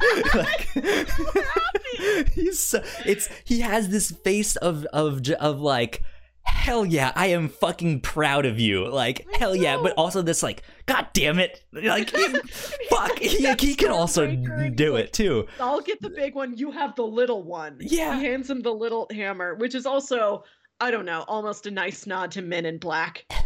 Like, you get the noisy crickets. Yeah. But yeah, it's this expression of like immense pride and also just like jealousy of like, God damn it, I wanted to be the only one who could wield this thing besides Vision, and now there's another one. What a roster of people who can like be the god of thunder. It's Thor, a polite robot man, and America's ass. Yeah. Which that's what great payoff. What they earned that moment in that. It's fantastic. Yeah. I have said fantastic a lot on this episode because that's what this movie is. It's fantastic. Yeah, it's as fantastic as anything could be, short of the actual, Storms, Reed, and Grimm. So we see Valkyrie flying around on her horse, and it's beautiful. And like everybody's Amazing. pulling out these like classic moves. Like you see Drax just like take a knife in each hand and just like pummel it. We see Falcon stab some guy with his wings. That was amazing. We see Spider-Man instant kill, activate. I got this. I don't got this anymore.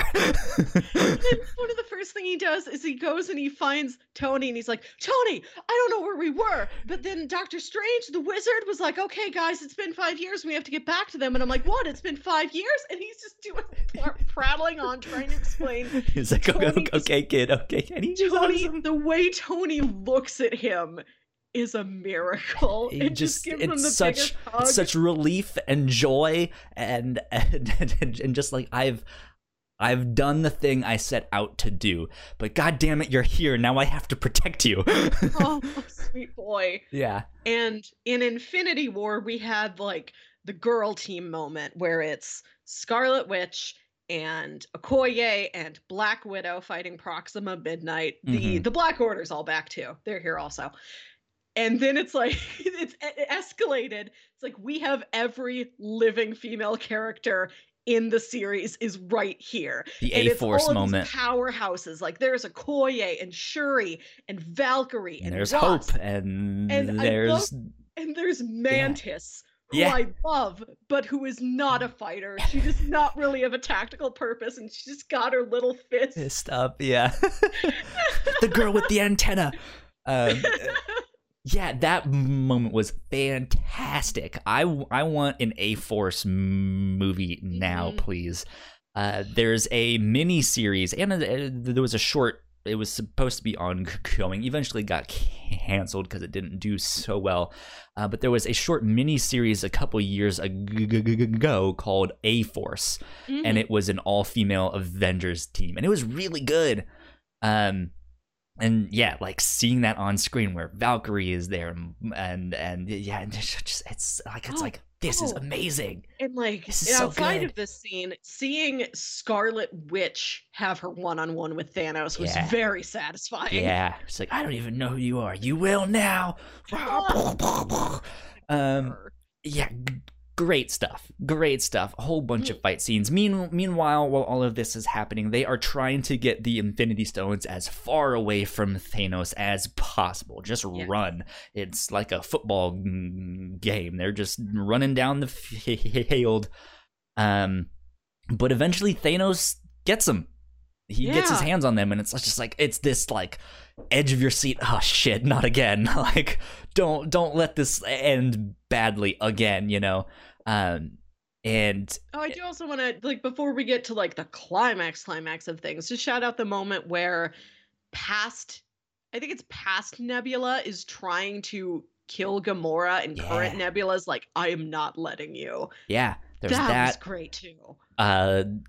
Star-Lord has his reunion with Gamora, and she's like, he knows her, but she doesn't know him because that's the past Gamora. Heartbreaking, yes, but also hilarious when present day Nebula shows up, and Gamora's just like, that's the one. Him, like, And he has no idea what's happening. Yeah, Nebula says it was him or a tree. Yeah, it was him or a tree. So funny. It's so like it's incredible the amount of comedy that they can infuse in moments like this, and it feels completely earned and not out of place. Yeah, this and Infinity War, and I think all of like Winter Soldier's got some funny moments. Civil War is some Most funny of them moments. do, yeah. These two especially like are so good at knowing when and how to dole out a little bit of comedy. I think they are toned very well. Yeah. So yeah, I mean, we get all these reunions, all these bittersweet moments, and it's payoff after payoff after fan service after fan service. Yeah, it's amazing.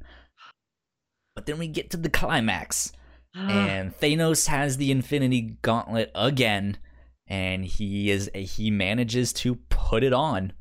And it's looking like he's about to do the snap, but Iron Man is right there fighting him, and Thanos snaps.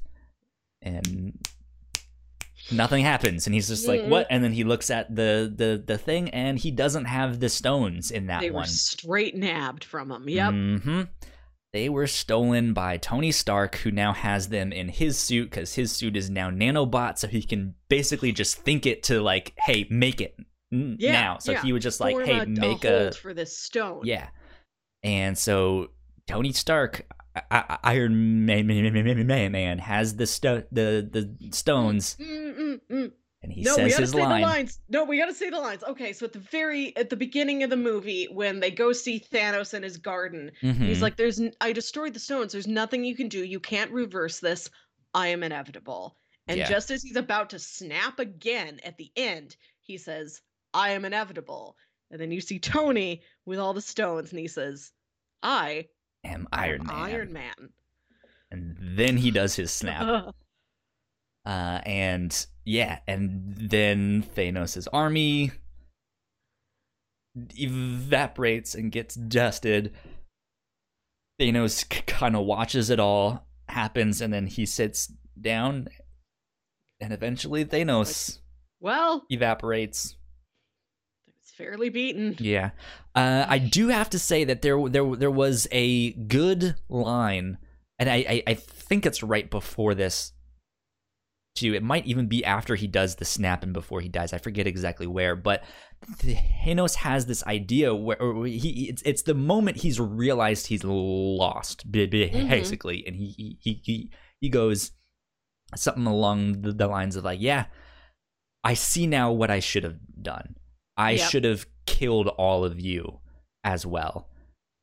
Just make it so you guys also died, because you guys couldn't let this happen. Oh. You guys came back, and he realizes he's defeated, and he just has this look on his face where he's thinking about it, of like, I could have done this, I could have done X, Y, and Z. Like, all you can see it like rotating in his head, and he's just he's tossing it around. He goes, that's how I lost. Well, shit, well, and then poof, he gets dusted. But yeah, that's the thing. To do a snap, it takes a lot of energy. It takes a lot of power out of you. Thanos almost got killed doing it. Hulk almost got killed doing it, but he could handle the gamma radiation. Tony's just a human. So that snap basically killed him right then and there. Thankfully, there's enough time for Peter to get to him, for Pepper to get to him, for Rhodey to get to him. It's neat how this film will gave us a bunch of combinations of characters that we never knew we wanted to see, but then also kind of in the big important moments that like everyone's more nuclear family is there. Yes, and I love that him and Tony and Steve had their reconciliation earlier. Yeah. So that this final moment could really focus on, his brother, his wife, and his son, more or less. Yeah. And yeah, we get the moment between him and Peter, which is real emotional. But then the one that really hits is when Pepper is there and she realizes what's happening and she just says, "You can rest now." Oh, it's such a return to form for Pepper. You think about her origin, she was his assistant. She was supposed to take care of everything for him. Like, no, Mr. Stark, I've got it. I planned it. Go take a break.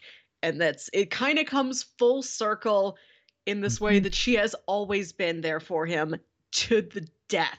She's like, no, Tony, we did it. It's okay. I've got you. You can rest. But it's also the callback to the line at the start of the film where she's like, "You're not going to be able to rest until you fix this." She and he fixed it. Understands him so much. Like, there's not really any regret there. She's like, you did what you had to do because you're Tony Stark, and I could never make you into anybody else. Yeah. That was another tear-jerking moment. But it's incredible how they could set up all of those moments of like, hey, here's the nuclear family, here's how to speak, right? Here's Rhodey right there, here's Pepper right there, here's Peter Parker right there, and yeah, it just it's sad, and Tony Stark, his heart goes off and his arm falls down, and that's it. That's the end of Tony Stark, Iron Man. R.I.P. And then I think it immediately picks up with his funeral, if I'm not mistaken. And this video, this like hologram, he would never record a simple video. He's Tony Stark. He recorded a hologram before he died. Yep. But he did that. He did that, which is kind of his, hey, if you're watching this, then I didn't make it out. Yeah, and he records it like the night before they, go into the quantum realm time traveling. And it's mostly addressed to his daughter, though he is kind of talking for everyone, or to everyone who's in the room there. Happy is right there. And yeah, it's like it's a sad moment, but I think it's also a really happy one too, where he had his redemption arc. Yeah, he got to rest. He was a man always in search of something. And it was ultimately trying to redeem himself to himself. Like, the second he realizes, oh, I have to stop being this like self-obsessed jerk. I have to help other people. That's all he has. He threw himself into it. And finally it's like, I have done it. Yeah. I have done all I could. I have done enough. Bye, folks. Yeah. The funeral is gorgeous. They put like they give him, they put this bouquet of flowers with the proof that Tony Stark has a heart keepsake in the middle of it, and they put it out in the lake out back of his farm and send these flowers away, and you see everybody there, and there's this lovely slow pan across all of it's everybody. There's all of the Avengers. There's Clint's... We see Nick Fury for the first time in the film. Yeah, he's hanging out back there. He's like at the very back of it. There's everybody. There's Clint and his family. There's T'Challa and Shuri, and the Queen is there. All of these. After this whole movie ended, I did not know where to start. But I turned to my friend and I said, that had to be a serious occasion because Drax wore a shirt. I didn't even notice that. She didn't either. I'm like, oh, he has very sensitive nipples. He's discussed this. Like, it has to mean something for Drax to put on a shirt. I have sensitive nipples. Just all of these families. The kid from Iron Man 3 was there. Which I didn't recognize him at first. It took me a couple minutes to figure it out. And it's like in the middle of the next scene that I'm like, I almost wouldn't, Iron Man 3. I almost wouldn't have known it. The guy who was sitting next to me said, I think that's the guy for the kid from Iron Man 3. And then I went and looked it up afterwards. And yeah, that was him. What a great callback. Apparently, I did watch a video on this. Apparently, there's like a character from the Incredible Hulk in there too. Like, it's so many people. Incredible Hulk. It's like some general or somebody. Oh, Thunderbolt Ross? Yes, General Ross. Yeah, he was also in Civil War. He was the one that was like, hey, here's the Sokovia Accords. Oh, I forgot that was him. Yeah, that's General Ross. I didn't notice him there, but yeah, good. Yeah, everybody's there. Yeah, that's a really touching scene. I think it was I kind of like how small it was. Yes. That being said, I mean, of course, we're saying everyone is there, but like it was only like a family affair. It was the Avengers who were there. It was the important higher up, not like people that needed to be there. Exactly. It's not just like, here's our neighbors. Here's some of the board members of Stark Industries. Mm-hmm. It's none of Tony's other non-superhero friends. Yeah. Like I'm even thinking back to this is in the comics, in the Ultimate Comics, when Peter Parker dies and Miles Morales is first like coming up, and news gets out, hey, this kid Peter Parker, who was in high school, was Spider-Man this whole time, and instead of it just being like a small family thing, like all of New York shows up. Aww. Like all of the Avengers are there, all of that stuff. It's huge. But in comparison, this is just this tiny like family get together. And I kind of really like that. Like I don't think that would have worked for Captain America if he had died in that manner, right? Like if he were to have a thing, I think it would be a national thing, right? Yeah, and I think his friends would be like, he would want and deserve like the full military funeral experience. Tony, you can wild card it like that. Like, we're gonna send some flowers into the river. Yeah. So I thought that was nice. I thought that was a good funeral. Then after that, you see Happy and Morgan. Yes. Which is she so sweet. She wants some cheeseburgers. Cheeseburgers. And he's like, oh, your dad really loved cheeseburgers. I'm going to get you all the cheeseburgers. He ate a cheeseburger in Iron Man 1. As soon as he comes out of captivity, first thing that's all he wants is a cheeseburger. I did which go is get a great cheeseburger callback after this film. Yeah. So yeah, we did see that. I don't know what's going to happen in the future of the Marvel Universe. If something happens where we get to see Happy kind of be this surrogate father for Morgan, that would be really cool. Mm-hmm. I think that would be nice. Especially because based on the trailers for Homecoming, it seems like he's going to be Aunt May's new love interest, maybe. Oh. That'd be... Ew. What? Peter and Morgan might be half brother and sister if things if Happy plays his cards right. They might all be like honorary half brother and sister. I love that. Yeah. I like that he will have that link to the Stark family. Yeah. That would be nice. Yeah, that's a good happy moment, no pun intended. Yeah. Then we see Thor and Valkyrie. We see what's up with them, and they are back in New Asgard. And Thor's like, well, I'm done. I don't want to be the king.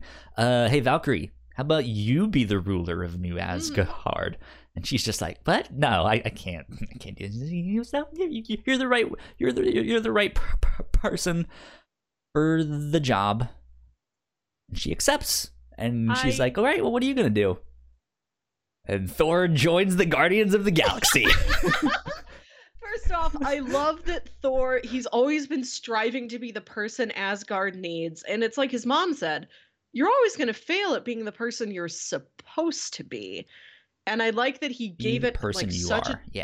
he's gave it such a true, valiant effort. His heart was always in the right place, but he had to go through so much trying to be that leader that he looks at himself and he says, I am too broken to be a stable enough leader like you need.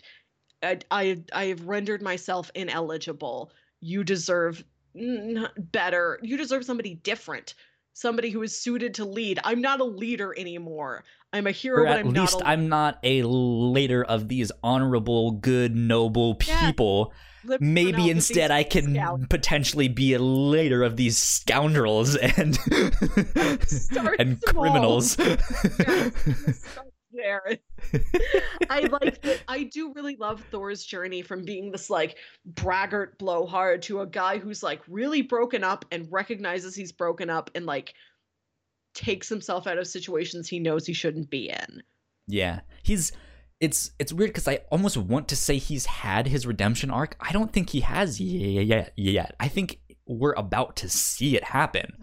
Whatever happens down the road in Guardians of the Galaxy 3, as Guardians of the Galaxy 3, or who knows if they do Thor 4. I kind of expect them to. I know they haven't announced anything, and they were only originally planning on a trilogy, but they struck gold with Taika Waititi and Thor Ragnarok. There's no way they would just no more Thor movies.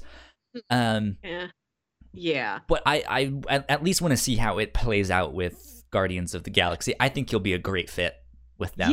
Yeah. And I hope there is a Thor 4 just so that we don't have to smash Guardians 3 and Thor 4 together. Yeah. Because there's so many Guardians. Like, we've just gotten Mantis. Like, there's the search to get Gamora back, of course. Like, that's, you see Peter on the ship using whatever kind of software it has, like, trying to find Gamora, and it just says searching. It doesn't say lost. It says searching, which we can get back to in a little bit. Which is strange, because we don't necessarily know how she left Earth. Or at least I don't think we saw. Maybe she was Nebula there with the Guardians? Nebula was. Did past Gamora get dusted? I don't know. She was so aligned with Thanos at that moment, the snap might have included her as an ally, as an enemy to the Avengers in that context. If that's the case, then I'm wondering if it brought back the original Gamora, which would be interesting because it is someone that Thanos killed to kind of get the stones. We can get back to this. I don't know how that works. Let's finish off the movie and then get back to this. Who knows? So after we see Thor joining the Guardians of the Galaxy, this is when we get the kind of last scene or two of the film, and it is Professor Hulk and Bucky and Falcon sending.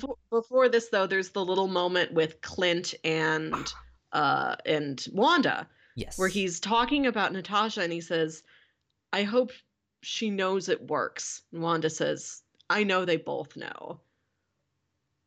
Yeah. Which more on that as well after all of this. But yeah, so there is that. I thought that was a great moment. Thank you for reminding me of that. But after that is then when we see the final couple scenes, and it is Professor Hulk and Bucky and Falcon sending Captain America back into the past with all of the Infinity Stones and Mjolnir. His new friend. Yeah, and he is going to set all the stones back in their proper places, thus undoing the fact that Thor stole Mjolnir, that Loki escaped with the Tesseract, stuff like that. I'm still suspicious of that moment, but we'll get back to that. But yeah, so they're like, hey, he's gonna be back. We don't know how long it'll take for him, but for us, it's gonna be like 5 seconds. And they try to bring him back,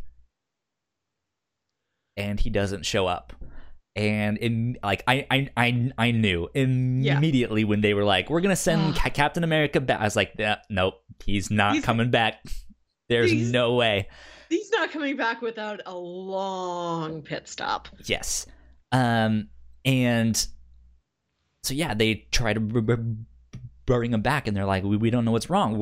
Where is he? And Bucky notices that behind them there's this man sitting on a bench looking out at the lake. And they go to him, and it is Steve Rogers when he is old. Yeah. And he looks great. Yeah, he does. And they go up to him and they talk to him.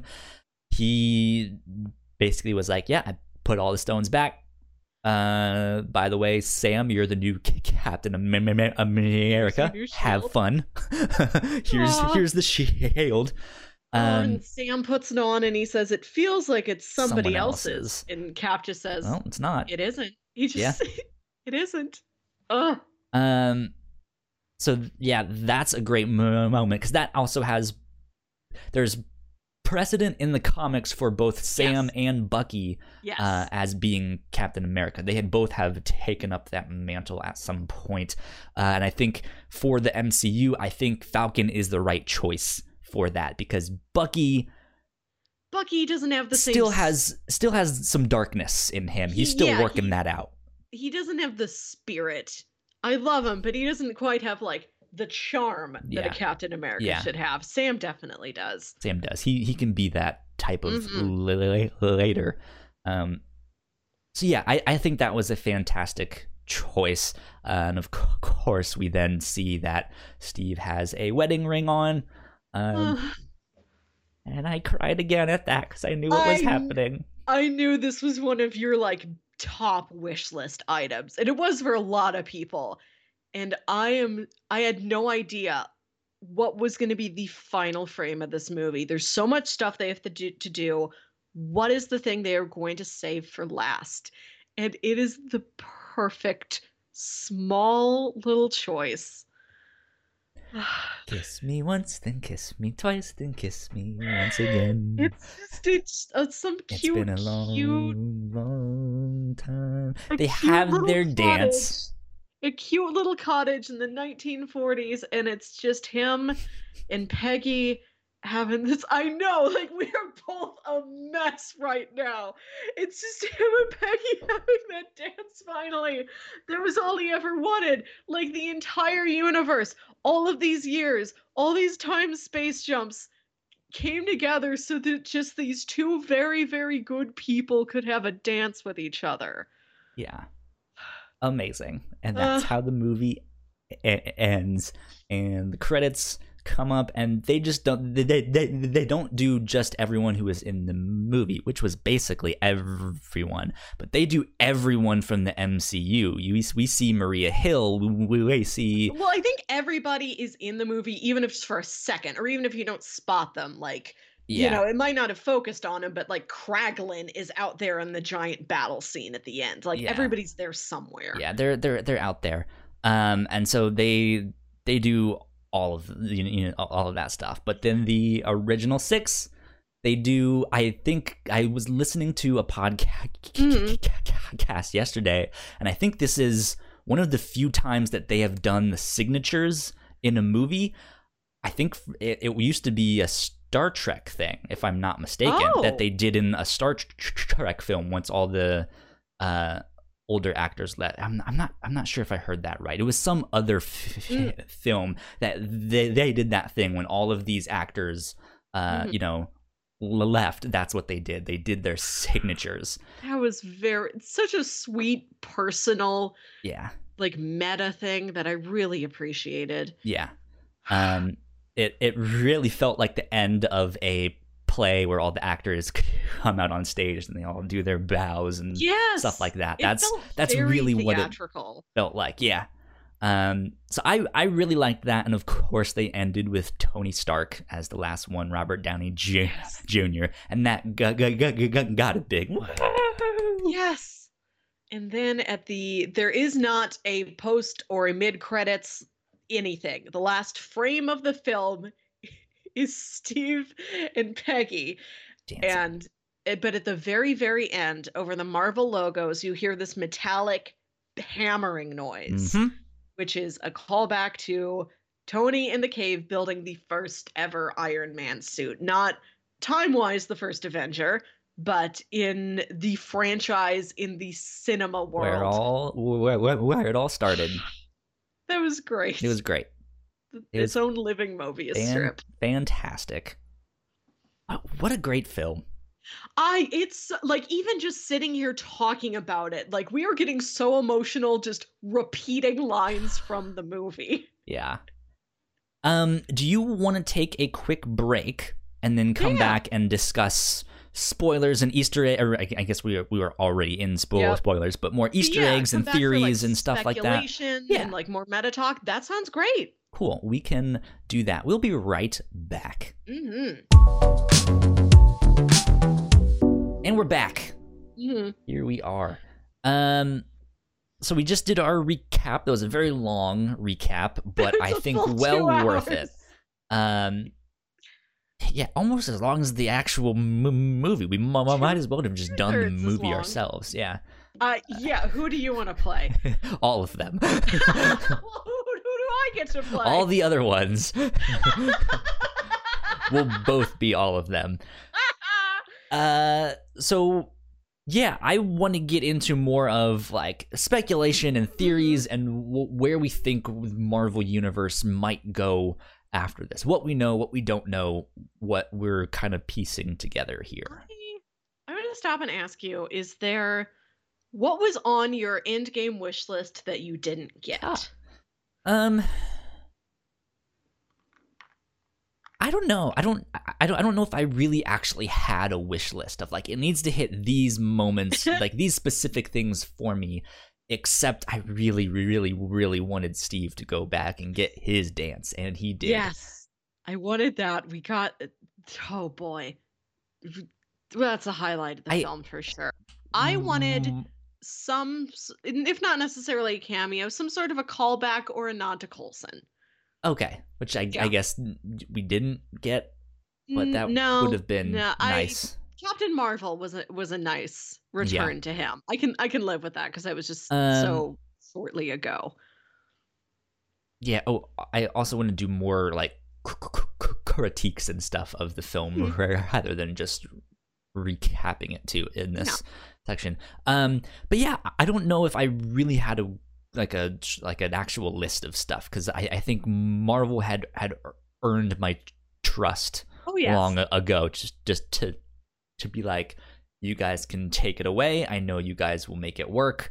I just whatever you give me, I'm sure it'll at least be solid, you know. And, absolutely. Yeah, and this was exactly that. So all of the payoff that we got, it was just like feat to pull off, and they did it. Yeah. They did it so well. But to see like Iron Man get to talk to his father, to see Tony get to talk to Howard, I mean, just like stuff like that. It's like, yeah, I would like some kind of closure and moments like that. Yes. But I wasn't necessarily specifically asking for, well, if they do time travel, let's, have Tony talk to his dad and everything will be swell, I didn't really have that stuff. No, there were things I was expecting and kind of hoping for, just in like a fun way. I wanted one more like cool like needle drop, like especially after I'm like, oh well, whenever they bring Star-Lord back, like hit some great like classic pop or rock song or something like that. Yeah. The uses of music in this movie are very good, especially the final one. Mm-hmm. Like, I think the way they open the movie and the way they close the movie are perfect. So I'm cool without another like rubber band man moment from the first movie. Yeah. I was really hoping to get more. I was very concerned about Gamora. I remain concerned about Gamora. I will remain so for who knows how long. But I'd like that everybody who died from a non-snap reason, so her, Natasha, Vision, Loki, they're all a mystery. Mm-hmm. Like, it's one thing. So let's back up a bit. Here's what we do know so far. Here's what's been confirmed: Spider-Man 2, Black Panther 2, Guardians 3, and they are working on a Black Widow movie. and And then there Eternals. Eternals, yes. I think even Shang-Chi is one of Oh, the yes, other that guy. movies. But then there's also the Disney Plus Yes. shows, which I think Which this are- movie set up pretty fantastically. Yeah, we are set up for a Loki. We are set up for a Hawkeye. We are set up for a Winter Soldier and Falcon. And WandaVision, a little fuzzier. Again, we can presume a lot of these will be midquels, I think is the kind of portmanteau people give to things. The Lion King 1.5s, if you will. Sure. Like, it's going to take place before Infinity War. Yeah. So I'm thinking the Loki one will be his adventures when the Tesseract fell at his feet and he I just like that disappeared. a lot. Yeah, I would very happy love to about that. have that be the setup for that show, because in the end it all kind of gets wiped out because they put the stone back like nothing ever happened. But since we know that time works well, I mean I guess he's in the Tesseract, but there's this whole other thing to explore of let's like, hey, what did he do while he was off on this thing? And I think to see him get some kind of new arc, maybe even a redemption arc, I don't know if he needs one or not, but still just some kind of thing where he then kind of realizes like him realizing that the timeline he is in is not the right one and it's going to get evaporated and he has to like fix it or save it or something. Who knows? That might be a neat thing. Because we also don't know if Loki is back or not, because Thanos killed him at the start of Infinity War. Yeah. We don't know if that means he got brought back or not. Same thing with Gamora. Like, we don't know if their original Gamora is back or not. I don't think she is, but... Yeah, Loki and Vision, I don't know. Although with Vision, it's possible, like, Vision, there could be a... If I'm not mistaken, I believe they downloaded his consciousness in Wakanda. I So think if they got at wanted least most of it. They can, like, start a new Vision and, like, piece them together with chunks of other stuff. Yeah. So I'm hopeful for Vision. So Steve goes to take all of the stones back. What happens when you try to return the Soul Stone? Yeah. That would be an awkward moment because that's Red Skull too. She's like, oh, hey, I know you. Red Skull is finally done with his years-long curse, and here comes his old enemy, Captain America. Oh God, no! I'll jump off myself. Just take the stone. So if he returns the Soul Stone, it kind of came from like, is he only going to get Nat? Is he going to get Nat and Gamora? Is this going to work like? Or does he get anything back? Or is it just like, hey, keep this thing again? Or like the two wands fighting each other at the end of Harry Potter and all the ghosts come out of Voldemort's wand. Like, so like, oh, here's I guess. So the Infinity Stones don't work in like a Dragon Ball sort of way where they get like collected and used and then dispersed again and then collected and used. It's not a cycle. Is this the first time, is this the first time the Infinity Stones have been united like this? Would anybody have gotten the Soul Stone before Thanos? Potentially, yes. Okay. I don't know if anyone has gathered all of the stones together. They don't really mention that in the MCU if it's happened before. I mean, maybe they do, and that's why they hid them. They, like separated them all and stuff like that. That could be very plausible. But I don't know. We'll have to see. Yeah, so there's hope that maybe Steve doesn't know this. You figured he would come back and maybe say like, oh, by the way, I don't know if she's really in our timeline or not, but I think I got Nat and some green lady out of that pit. Like, I figure if that was the case, he maybe would have said that first, but who knows? Yeah. So I feel like there's hope there that returning the Soul Stone will like do something. It'll tip the scales, and so to balance the scales out, you have to take out those souls that were sacrificed. Yeah, who knows? But yeah, I think it sets up the Loki show really, or potentially really well. I think it sets up the Sam Wilson and Bucky show really well. WandaVision, that's the one I still don't really know. Because what if it is like this? So that the Vision comic that I really want them to adapt into a show, it actually doesn't really involve Scarlet Witch, but it would be a neat kind of thing if his consciousness in the computers at Wakanda is imagining that thing happen.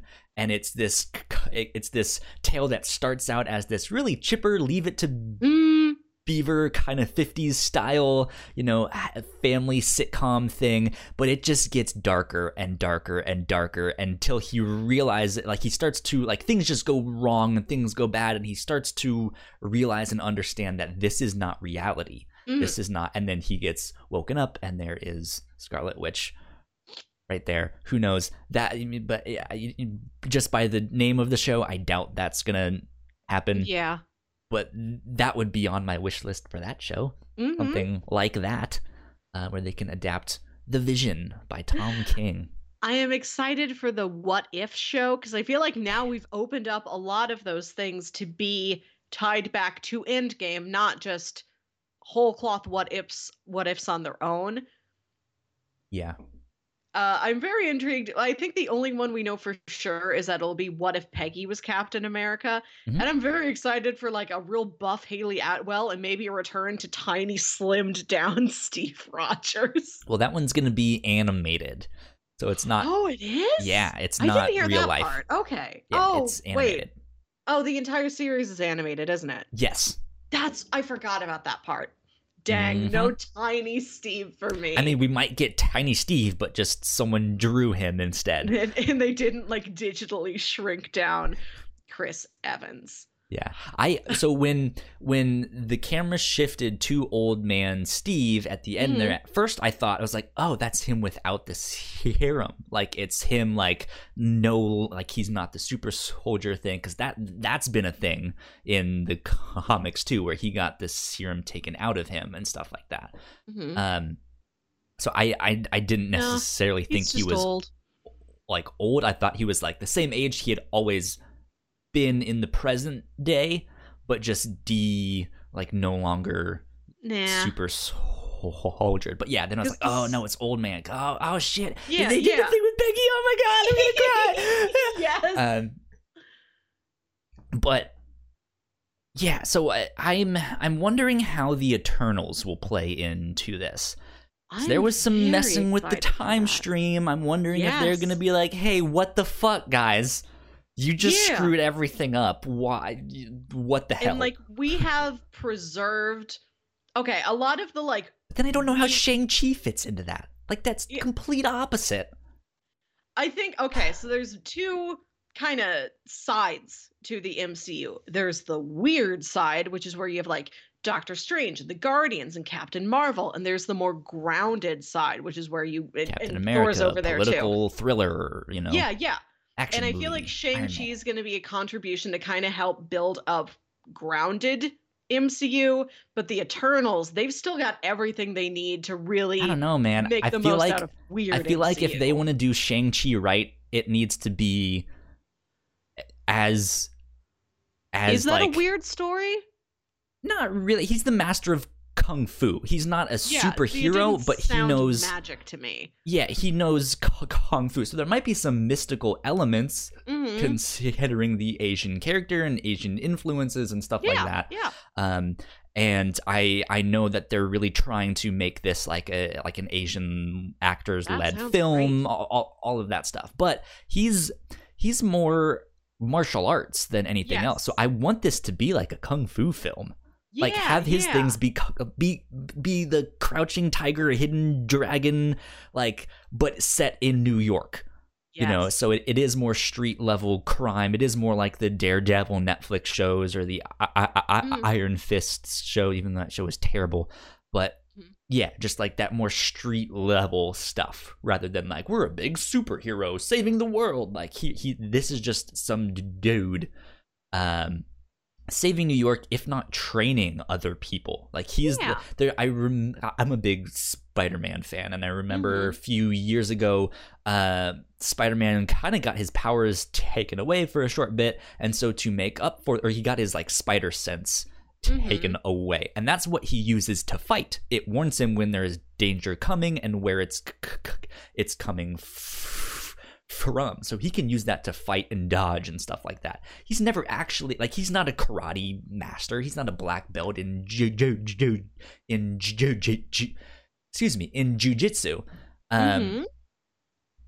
so he had to go to Shang-Chi to develop his own fighting style and stuff like that. So I'm wondering if he's gonna end up becoming this role of like, hey, this is the guy that's training up the next generation of heroes and actually teaching them how to fight and stuff like that. That would be neat. That would be cool. You might have seen me just make a face. I went to look up because I want to know when we're going to get more concrete information about the MCU moving forward now that Endgame is done, and they were kind of waiting for Endgame to like open the floodgates to here's a better idea of where we're going next. I'm like, it's either going to come at Comic-Con or D23. I think D23 is first. I looked it up. Nope, D23 is not till like August. It's like at least a full month after Comic-Con. Yeah. So we're going to have to wait till like late July. I can see them getting Spider-Man out of the way, and maybe even Guardians 3 out of the way, and then announcing the stuff. Ooh, Guardians 3, that's postponed a while. Is there a date for Guardians 3? Because I know I don't think so. That's not happening until James Gunn is done with Suicide Squad 2, which he agreed to in that period between when he was hired and rehired again. He's just going to go back and forth between those films. Or, I mean, who knows? Maybe he'll be like, sorry, DC. Who knows? Peace out. I did my one, set you off in the right direction now. Continue. Yeah.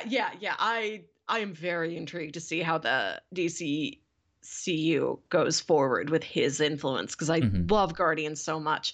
And I did see, like, in one of these, Endgame, recap theories, where's the MCU going next kind of videos, a picture of a tweet he had that was like the front, like the cover sheet for the Guardians 3 script, and he just tweeted every bit of my heart and soul. Or every bit of my heart. It didn't say soul. Soul, like, means something now, because that's where Gamora is. She's out in that big orange rock somewhere. Yeah. Every bit of my heart. And it's... I will wait as long as I need to for Guardians 3 to make sure it is right. Yeah. So I don't know what they're gonna do with films like Shang-Chi or the Eternals yet. I'm wondering if Black Panther, especially because of the end of that first film where they kind of opened up their borders a little bit and are like, I guess going out to help the world, if this is really the time to shine for them to help rebuild the world, especially after all this devastation from Thanos. Yeah, just imagine all that Wakandan technology, just like a little bit of it all over the place. Yeah. What a world. So that could be interesting. Spider-Man 2, though, I don't know how much that's going to actually address things that have happened in Endgame. I wonder if they're... I know the solo movies are usually, in the deal they made, they were like, we're going to kind of keep the solo movies pretty separate for the most part, but... Iron Man 3 had a lot of fallout from the first Avengers. Yes.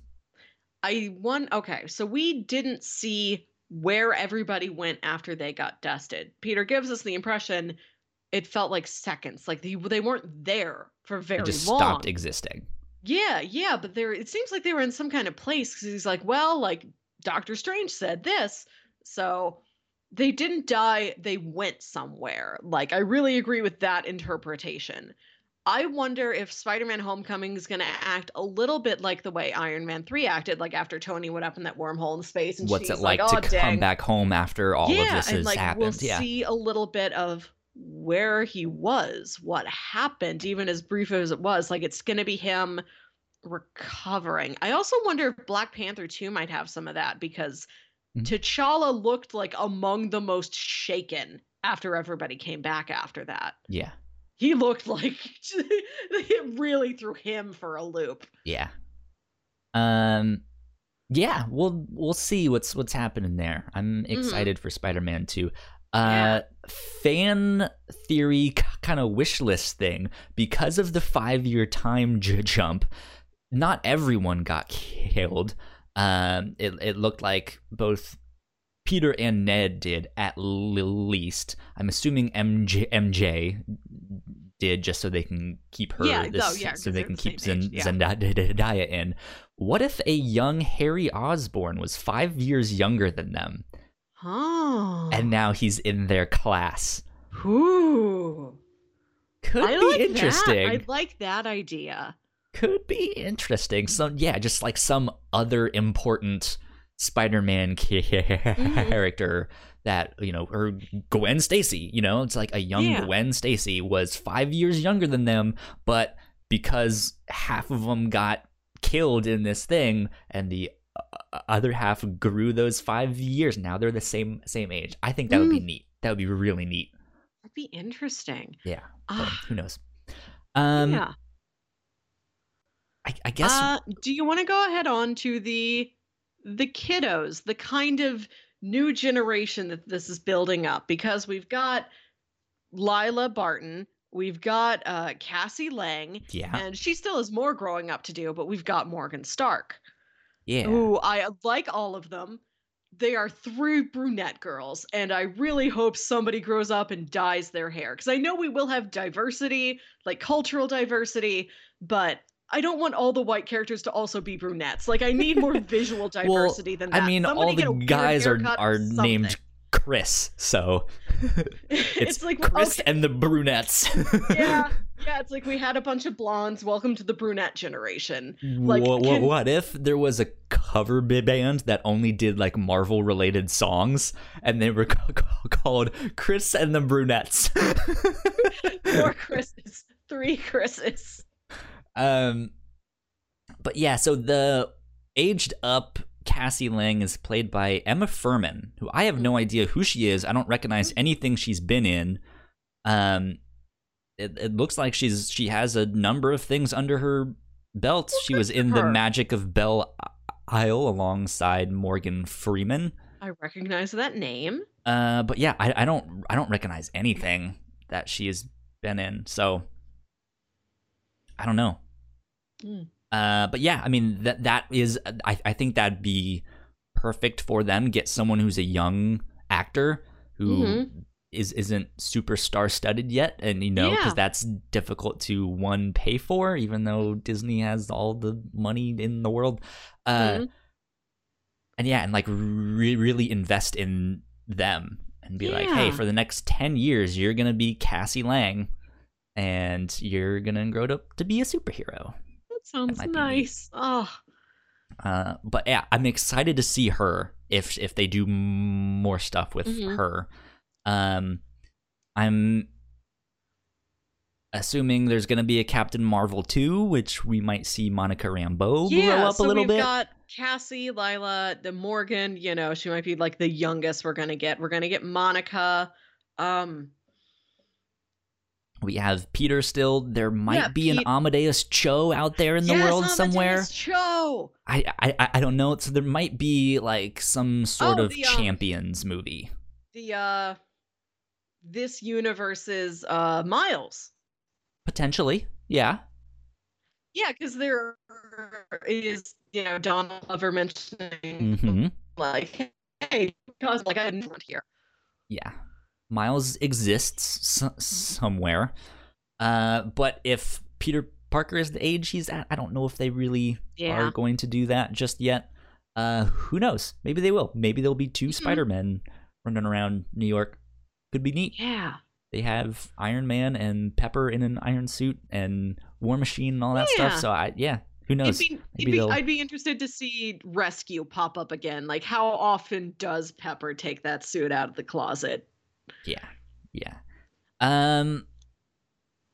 So I want to talk about the time travel stuff real fast. Actually, let me see. What did I put in my notes? So I tried to write down things I didn't like about the film, which are few and far between and are mainly just nitpicks.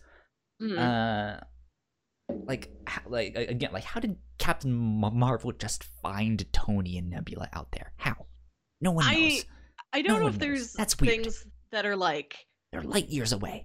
Light years. I don't think I didn't spot any real like plot holes in this. I think it's just there's information you don't have yet. Yeah.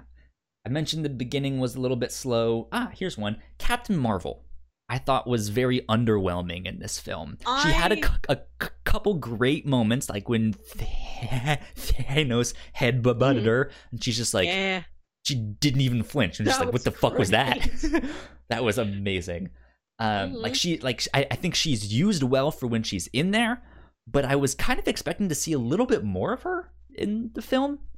I don't know. I mean, not that I needed it to be her film, but yeah, I like the way she was used. I think she was in there enough. Like, she came out, she's this massive powerhouse. Like, she's there to save the day. She's incredibly popular, very well liked, very powerful.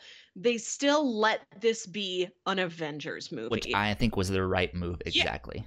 Yeah. And I did hear that this was all filmed before Captain Marvel was filmed. So she isn't as into the character. Yeah, like they had to do this first. That's why they filmed this back to back with Infinity War. Yeah.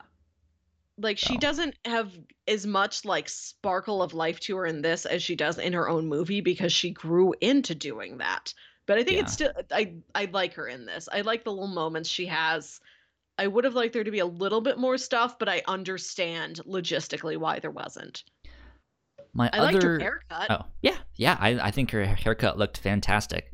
I was gonna say my other small nitpick that we don't really need to discuss all that much was just how exactly did Nebula get Thanos into the future? Because I don't know if she knew how to work that time machine, especially since that's Nebula from the past. But I guess she was sharing her consciousness with the future Nebula, so maybe there's some information sharing there. Who knows? It just seemed a little like, wait a minute, how did she know? How does that work? There's so many like technical threads going on. Like I am absolutely going to go see this more times. Here's the one I want to discuss, though. Okay. Captain America going back to live his life with Peggy. What does that actually mean? Does that mean that there was another Steve Rogers, just plain clothes Steve Rogers out there in the MCU this whole time? Because like we mentioned, what's her name said, hey, you can't change the past. What happened. And so there's if Steve stayed and did all of that stuff, what he did back then is actually what happened in that timeline. Yes. There is another timeline outside of the MCU where we live, outside of MCU 616, as it were, where there may have been two Steves. Or maybe like that Steve is in the ice. There's Ice Steve and there's Steve walking around.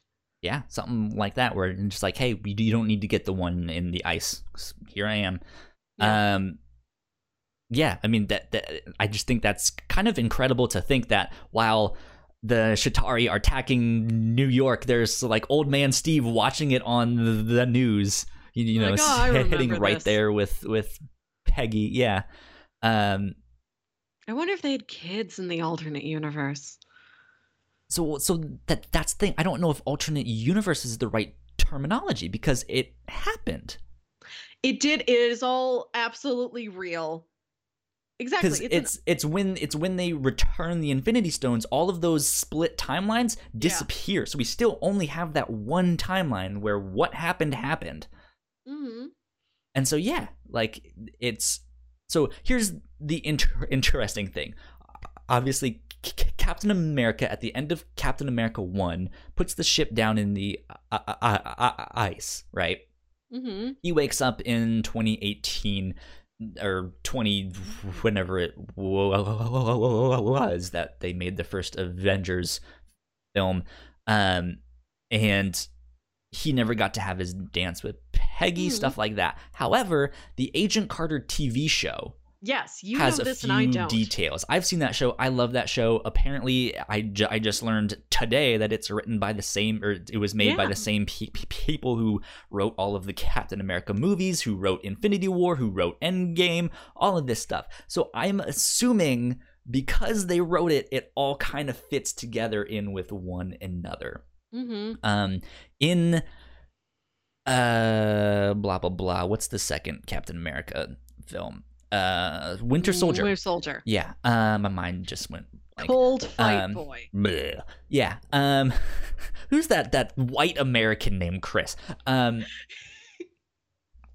In that, when he goes to the museum to look back at his life there and figure out what happened, there's mention, or we see in the background somehow, that Peggy gets married and has 2 kids, and the man she gets married to was saved by Captain America in 45 at a certain battle. I kind of remember this, but they don't name him. They never name him. They never show you what he looks like. He goes unnamed.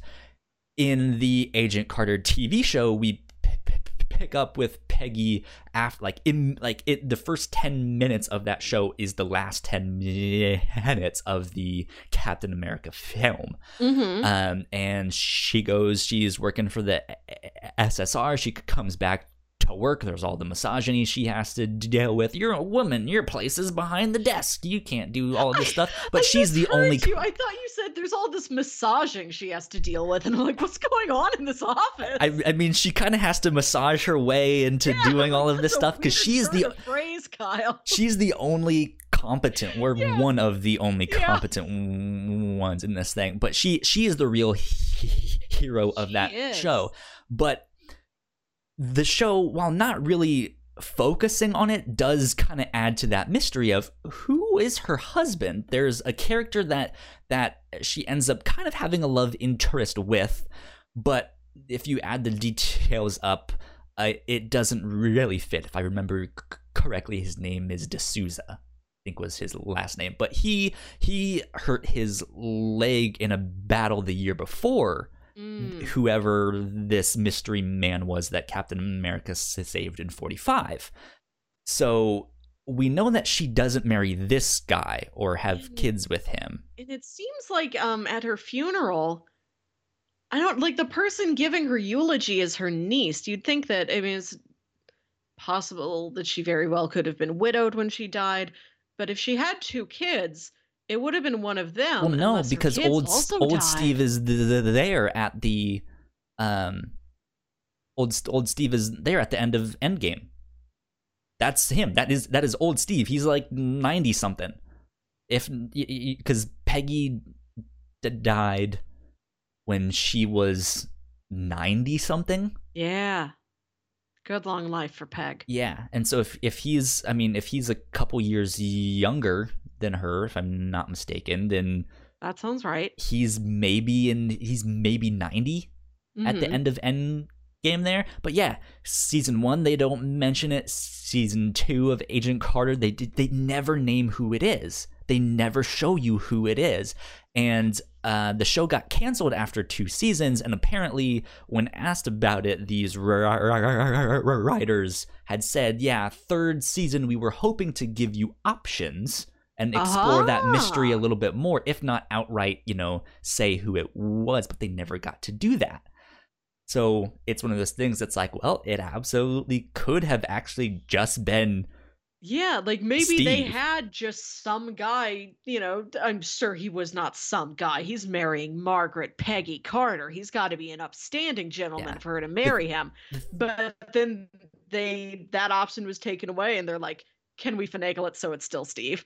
Yeah, I mean, because that would be fantastic. If I'm not mistaken, I don't remember where I read all of this stuff. I would list the article, but I completely forgot right now and who wrote the thing. But yeah, I think if I'm not mistaken, I heard them write something, or I didn't hear them write something. I read something that they wrote in which it seemed like the person that she had the kids with may not have been Steve, and that she maybe got a divorce, or that guy died, or who knows. But yeah, there is this idea of this mystery husband. Who is this person? We don't know exactly.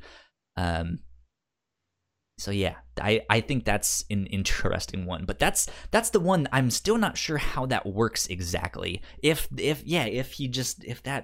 there was a second Steve floating around back there, huh? I feel like this time travel stuff is something we need to rewatch the movie and like sit on. Yeah. Like it will be, I don't know, June 16th, and I'll be like, I get it now. It makes sense. Yeah. So what else? Do you have any other kind of thoughts, theories, critiques? What do you want to see going forward in the MCU?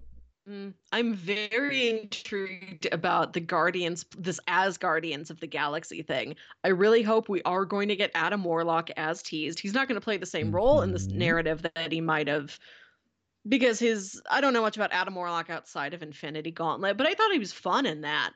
And I don't know if we need a character in the MCU that does what Infinity Gauntlet Adam Warlock does, because he's such a powerhouse, and it's like we have Captain Marvel. Like, how many powerhouses like that do we need around? Yeah. But just him as a concept is this like shiny, perfect, like goldenrod and tangerine dream man wandering around. I imagine him in like a Hawaiian shirt and like white khaki shorts. I want him to look like a late 70s like heartthrob singer. That's who he looks like to me. I want to see. I like that. I hope. Okay. Especially like you get Peter and you introduce Thor, and then you introduce Adam Warlock, who's going to outshine both of them. It's like all blonde like dreamboat men all button heads with each other. That's a good time for me.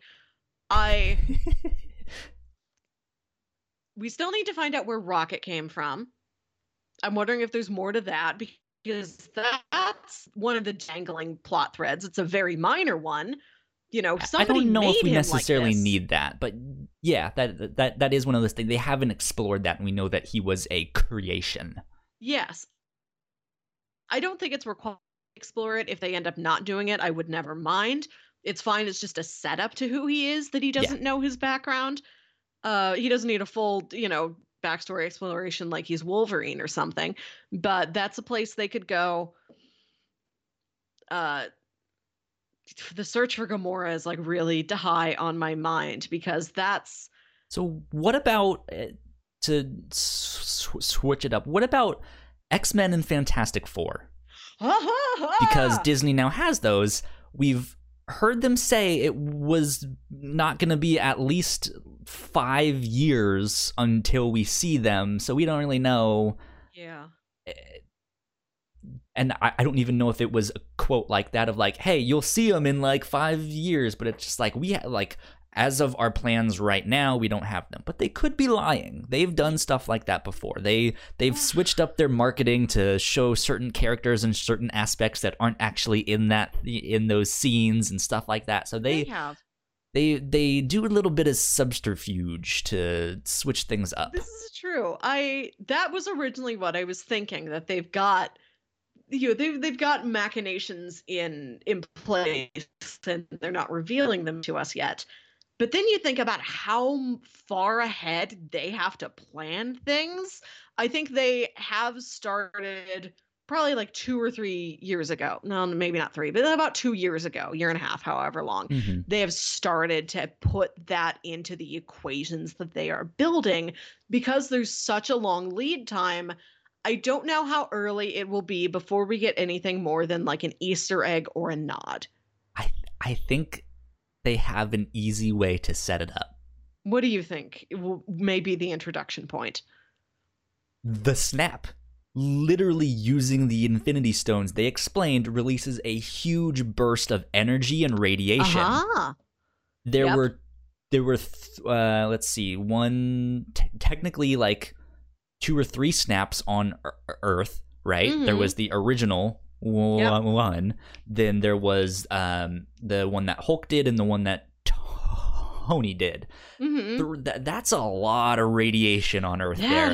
That could definitely account for an X gene, a mutation, some kind of something being introduced that way. Mm-hmm.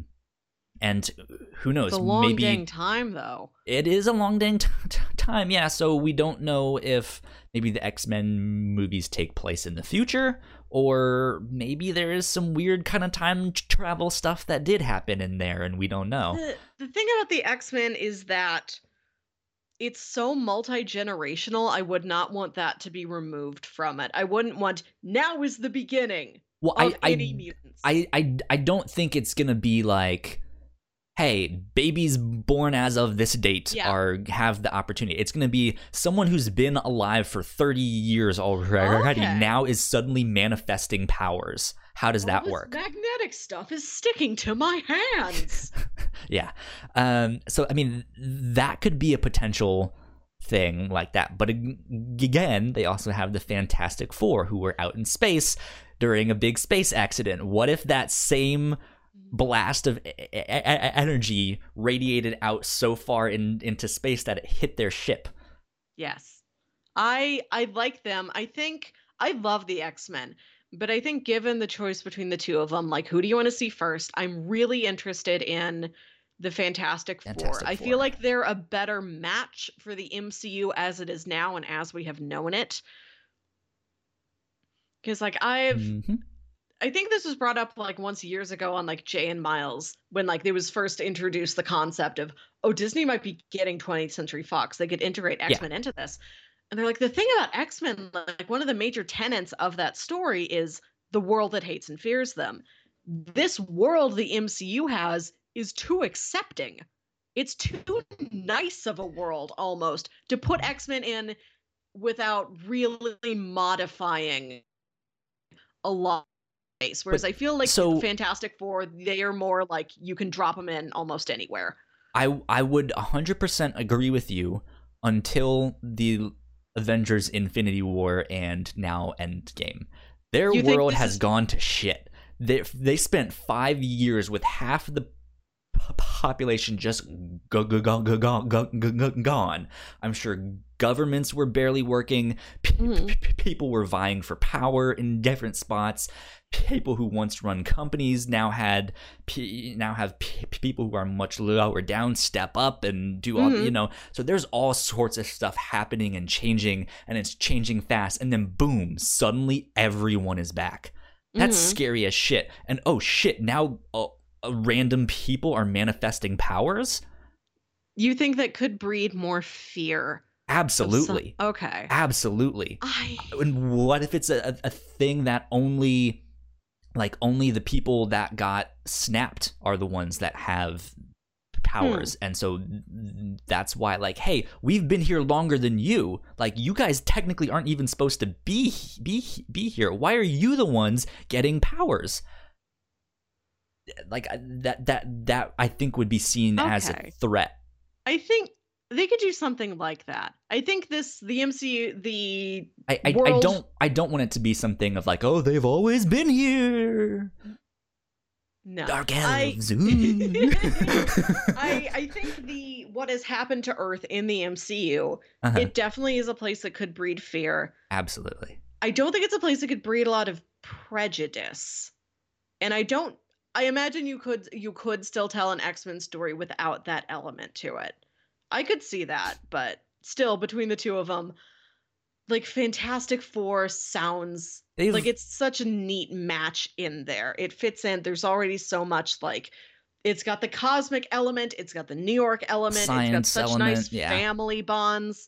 I think they haven't done a good Fantastic Four film. They need it. They desperately need it. They are the cornerstone. I feel like they would have to make a place for X-Men, and a place for the Fantastic Four is already there. Now, is there anybody else who's on the table? Is there, like, because you're gonna have to, because I don't remember the legality of who has transferred over, who's where, who has the rights to what. Is Galactus, like Silver Surfer on the table? Yes, they actually do have the rights back to Blade. I'd be intrigued by Blade. Blade would be I know I was interesting. just talking about how the Fantastic Four fit and the X-Men need a little work. I love how weird That I don't think I the love that, Blade like, to be clear, I don't think the Blade thing was owned by Fox. They got the rights back to that a couple years ago, Okay. and they just haven't done anything with it. But I mean, what Fox has and what Disney has kind of been fuzzy, because I think even things like what do they call it? They were gonna make a movie, but the Inhumans. yes. They first kind of showed up in Fantastic Four. Even the Skrulls are more like yes. Fantastic Four based stuff like that. That's a thing. So yeah, it's just this idea of like borrowing back and forth. If I'm not mistaken, I think even Black Panther first showed up, and I could be really wrong on that. That sounds familiar too, maybe, because like people have their first appearances in really places you would not expect. Black Panther's first appearance was in Fantastic Four number 52. Mm-hmm.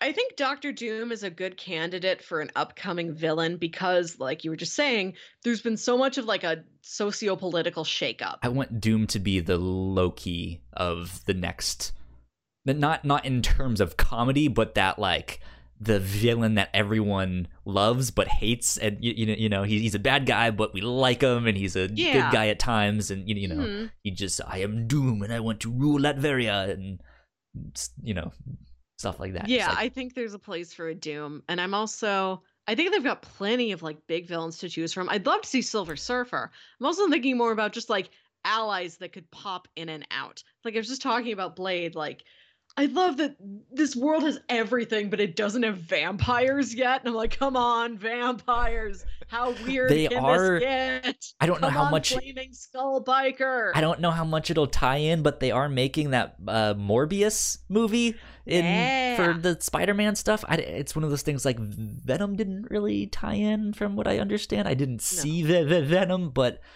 maybe it's the same thing. Venom's a wild ride. Jared Leto. Get yourself a couple Morbius beers film. and watch Venom. It ain't bad. It ain't a bad time. One day. It's a good experience to watch a Venom. Yeah, I could see something like Galactus happening, of like Silver Surfer showing up for the next quote unquote whatever the Avengers equivalent is. The roof of the Sanctum Sanctorum. Galactus is coming. God damn it, not again, or Annihilus. I think Annihilus might be neat. I know less about Annihilus. Who exactly is this? I'm not super familiar. Let's see. Marvel Annihilus. Come on, Google.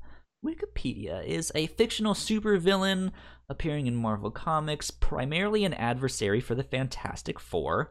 Okay. First appearing in Fantastic Four Annual number 6 from 68. From November of 68. His big thing is the Annihilation comic book event. So Annihilus has at various time been ruler of the Negative Zone. So, a Negative Zone sounds fun.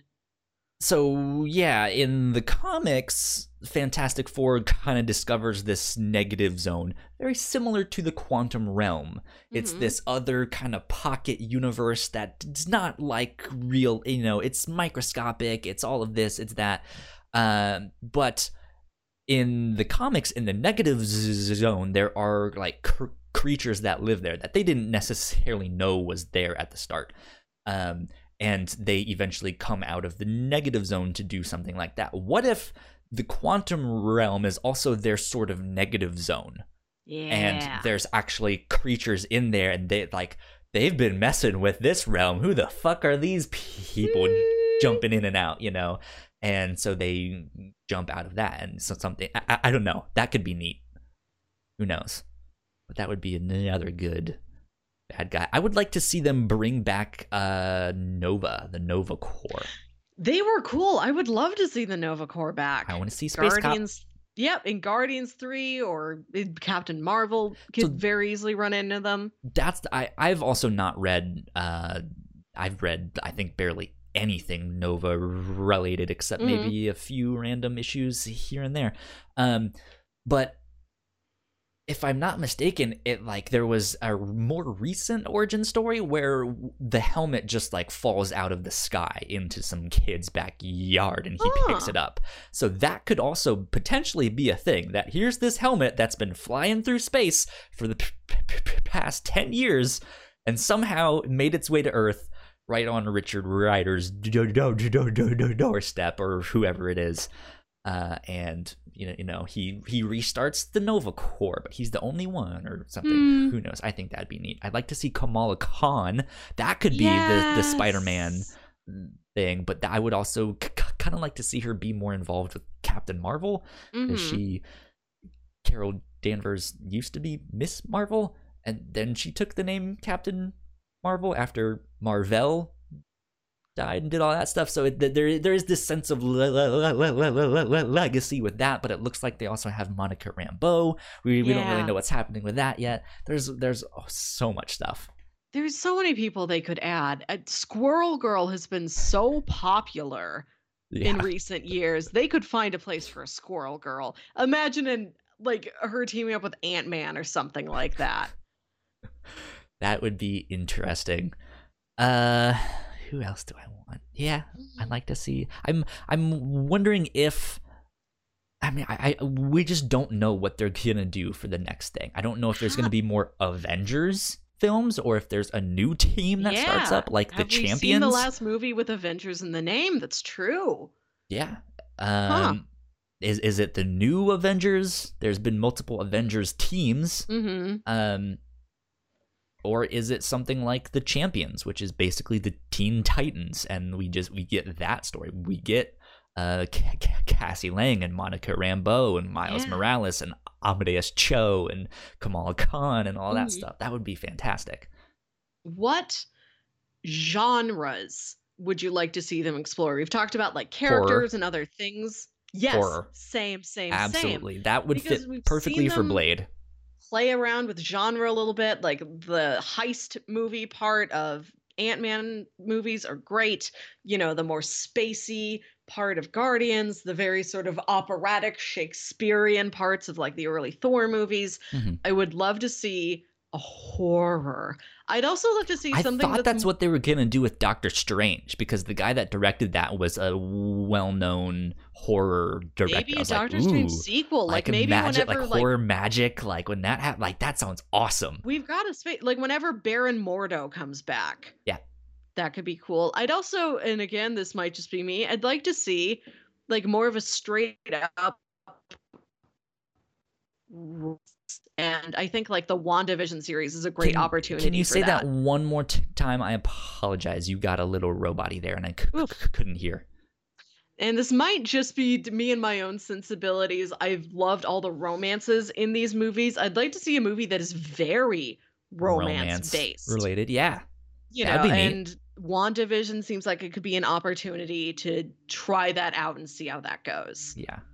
I think even if they go the route of the Fantastic Four stuff, that is going to be more focused on family, and it is this even more sci-fi space adventure than Guardians of the Galaxy, because they're more space sci-fi, but these guys are going to be doing everything from time travel to other planets, but it's going to be more science-based than heist action, let's go shoot things and say some funny lines, and I'm going to need that leg.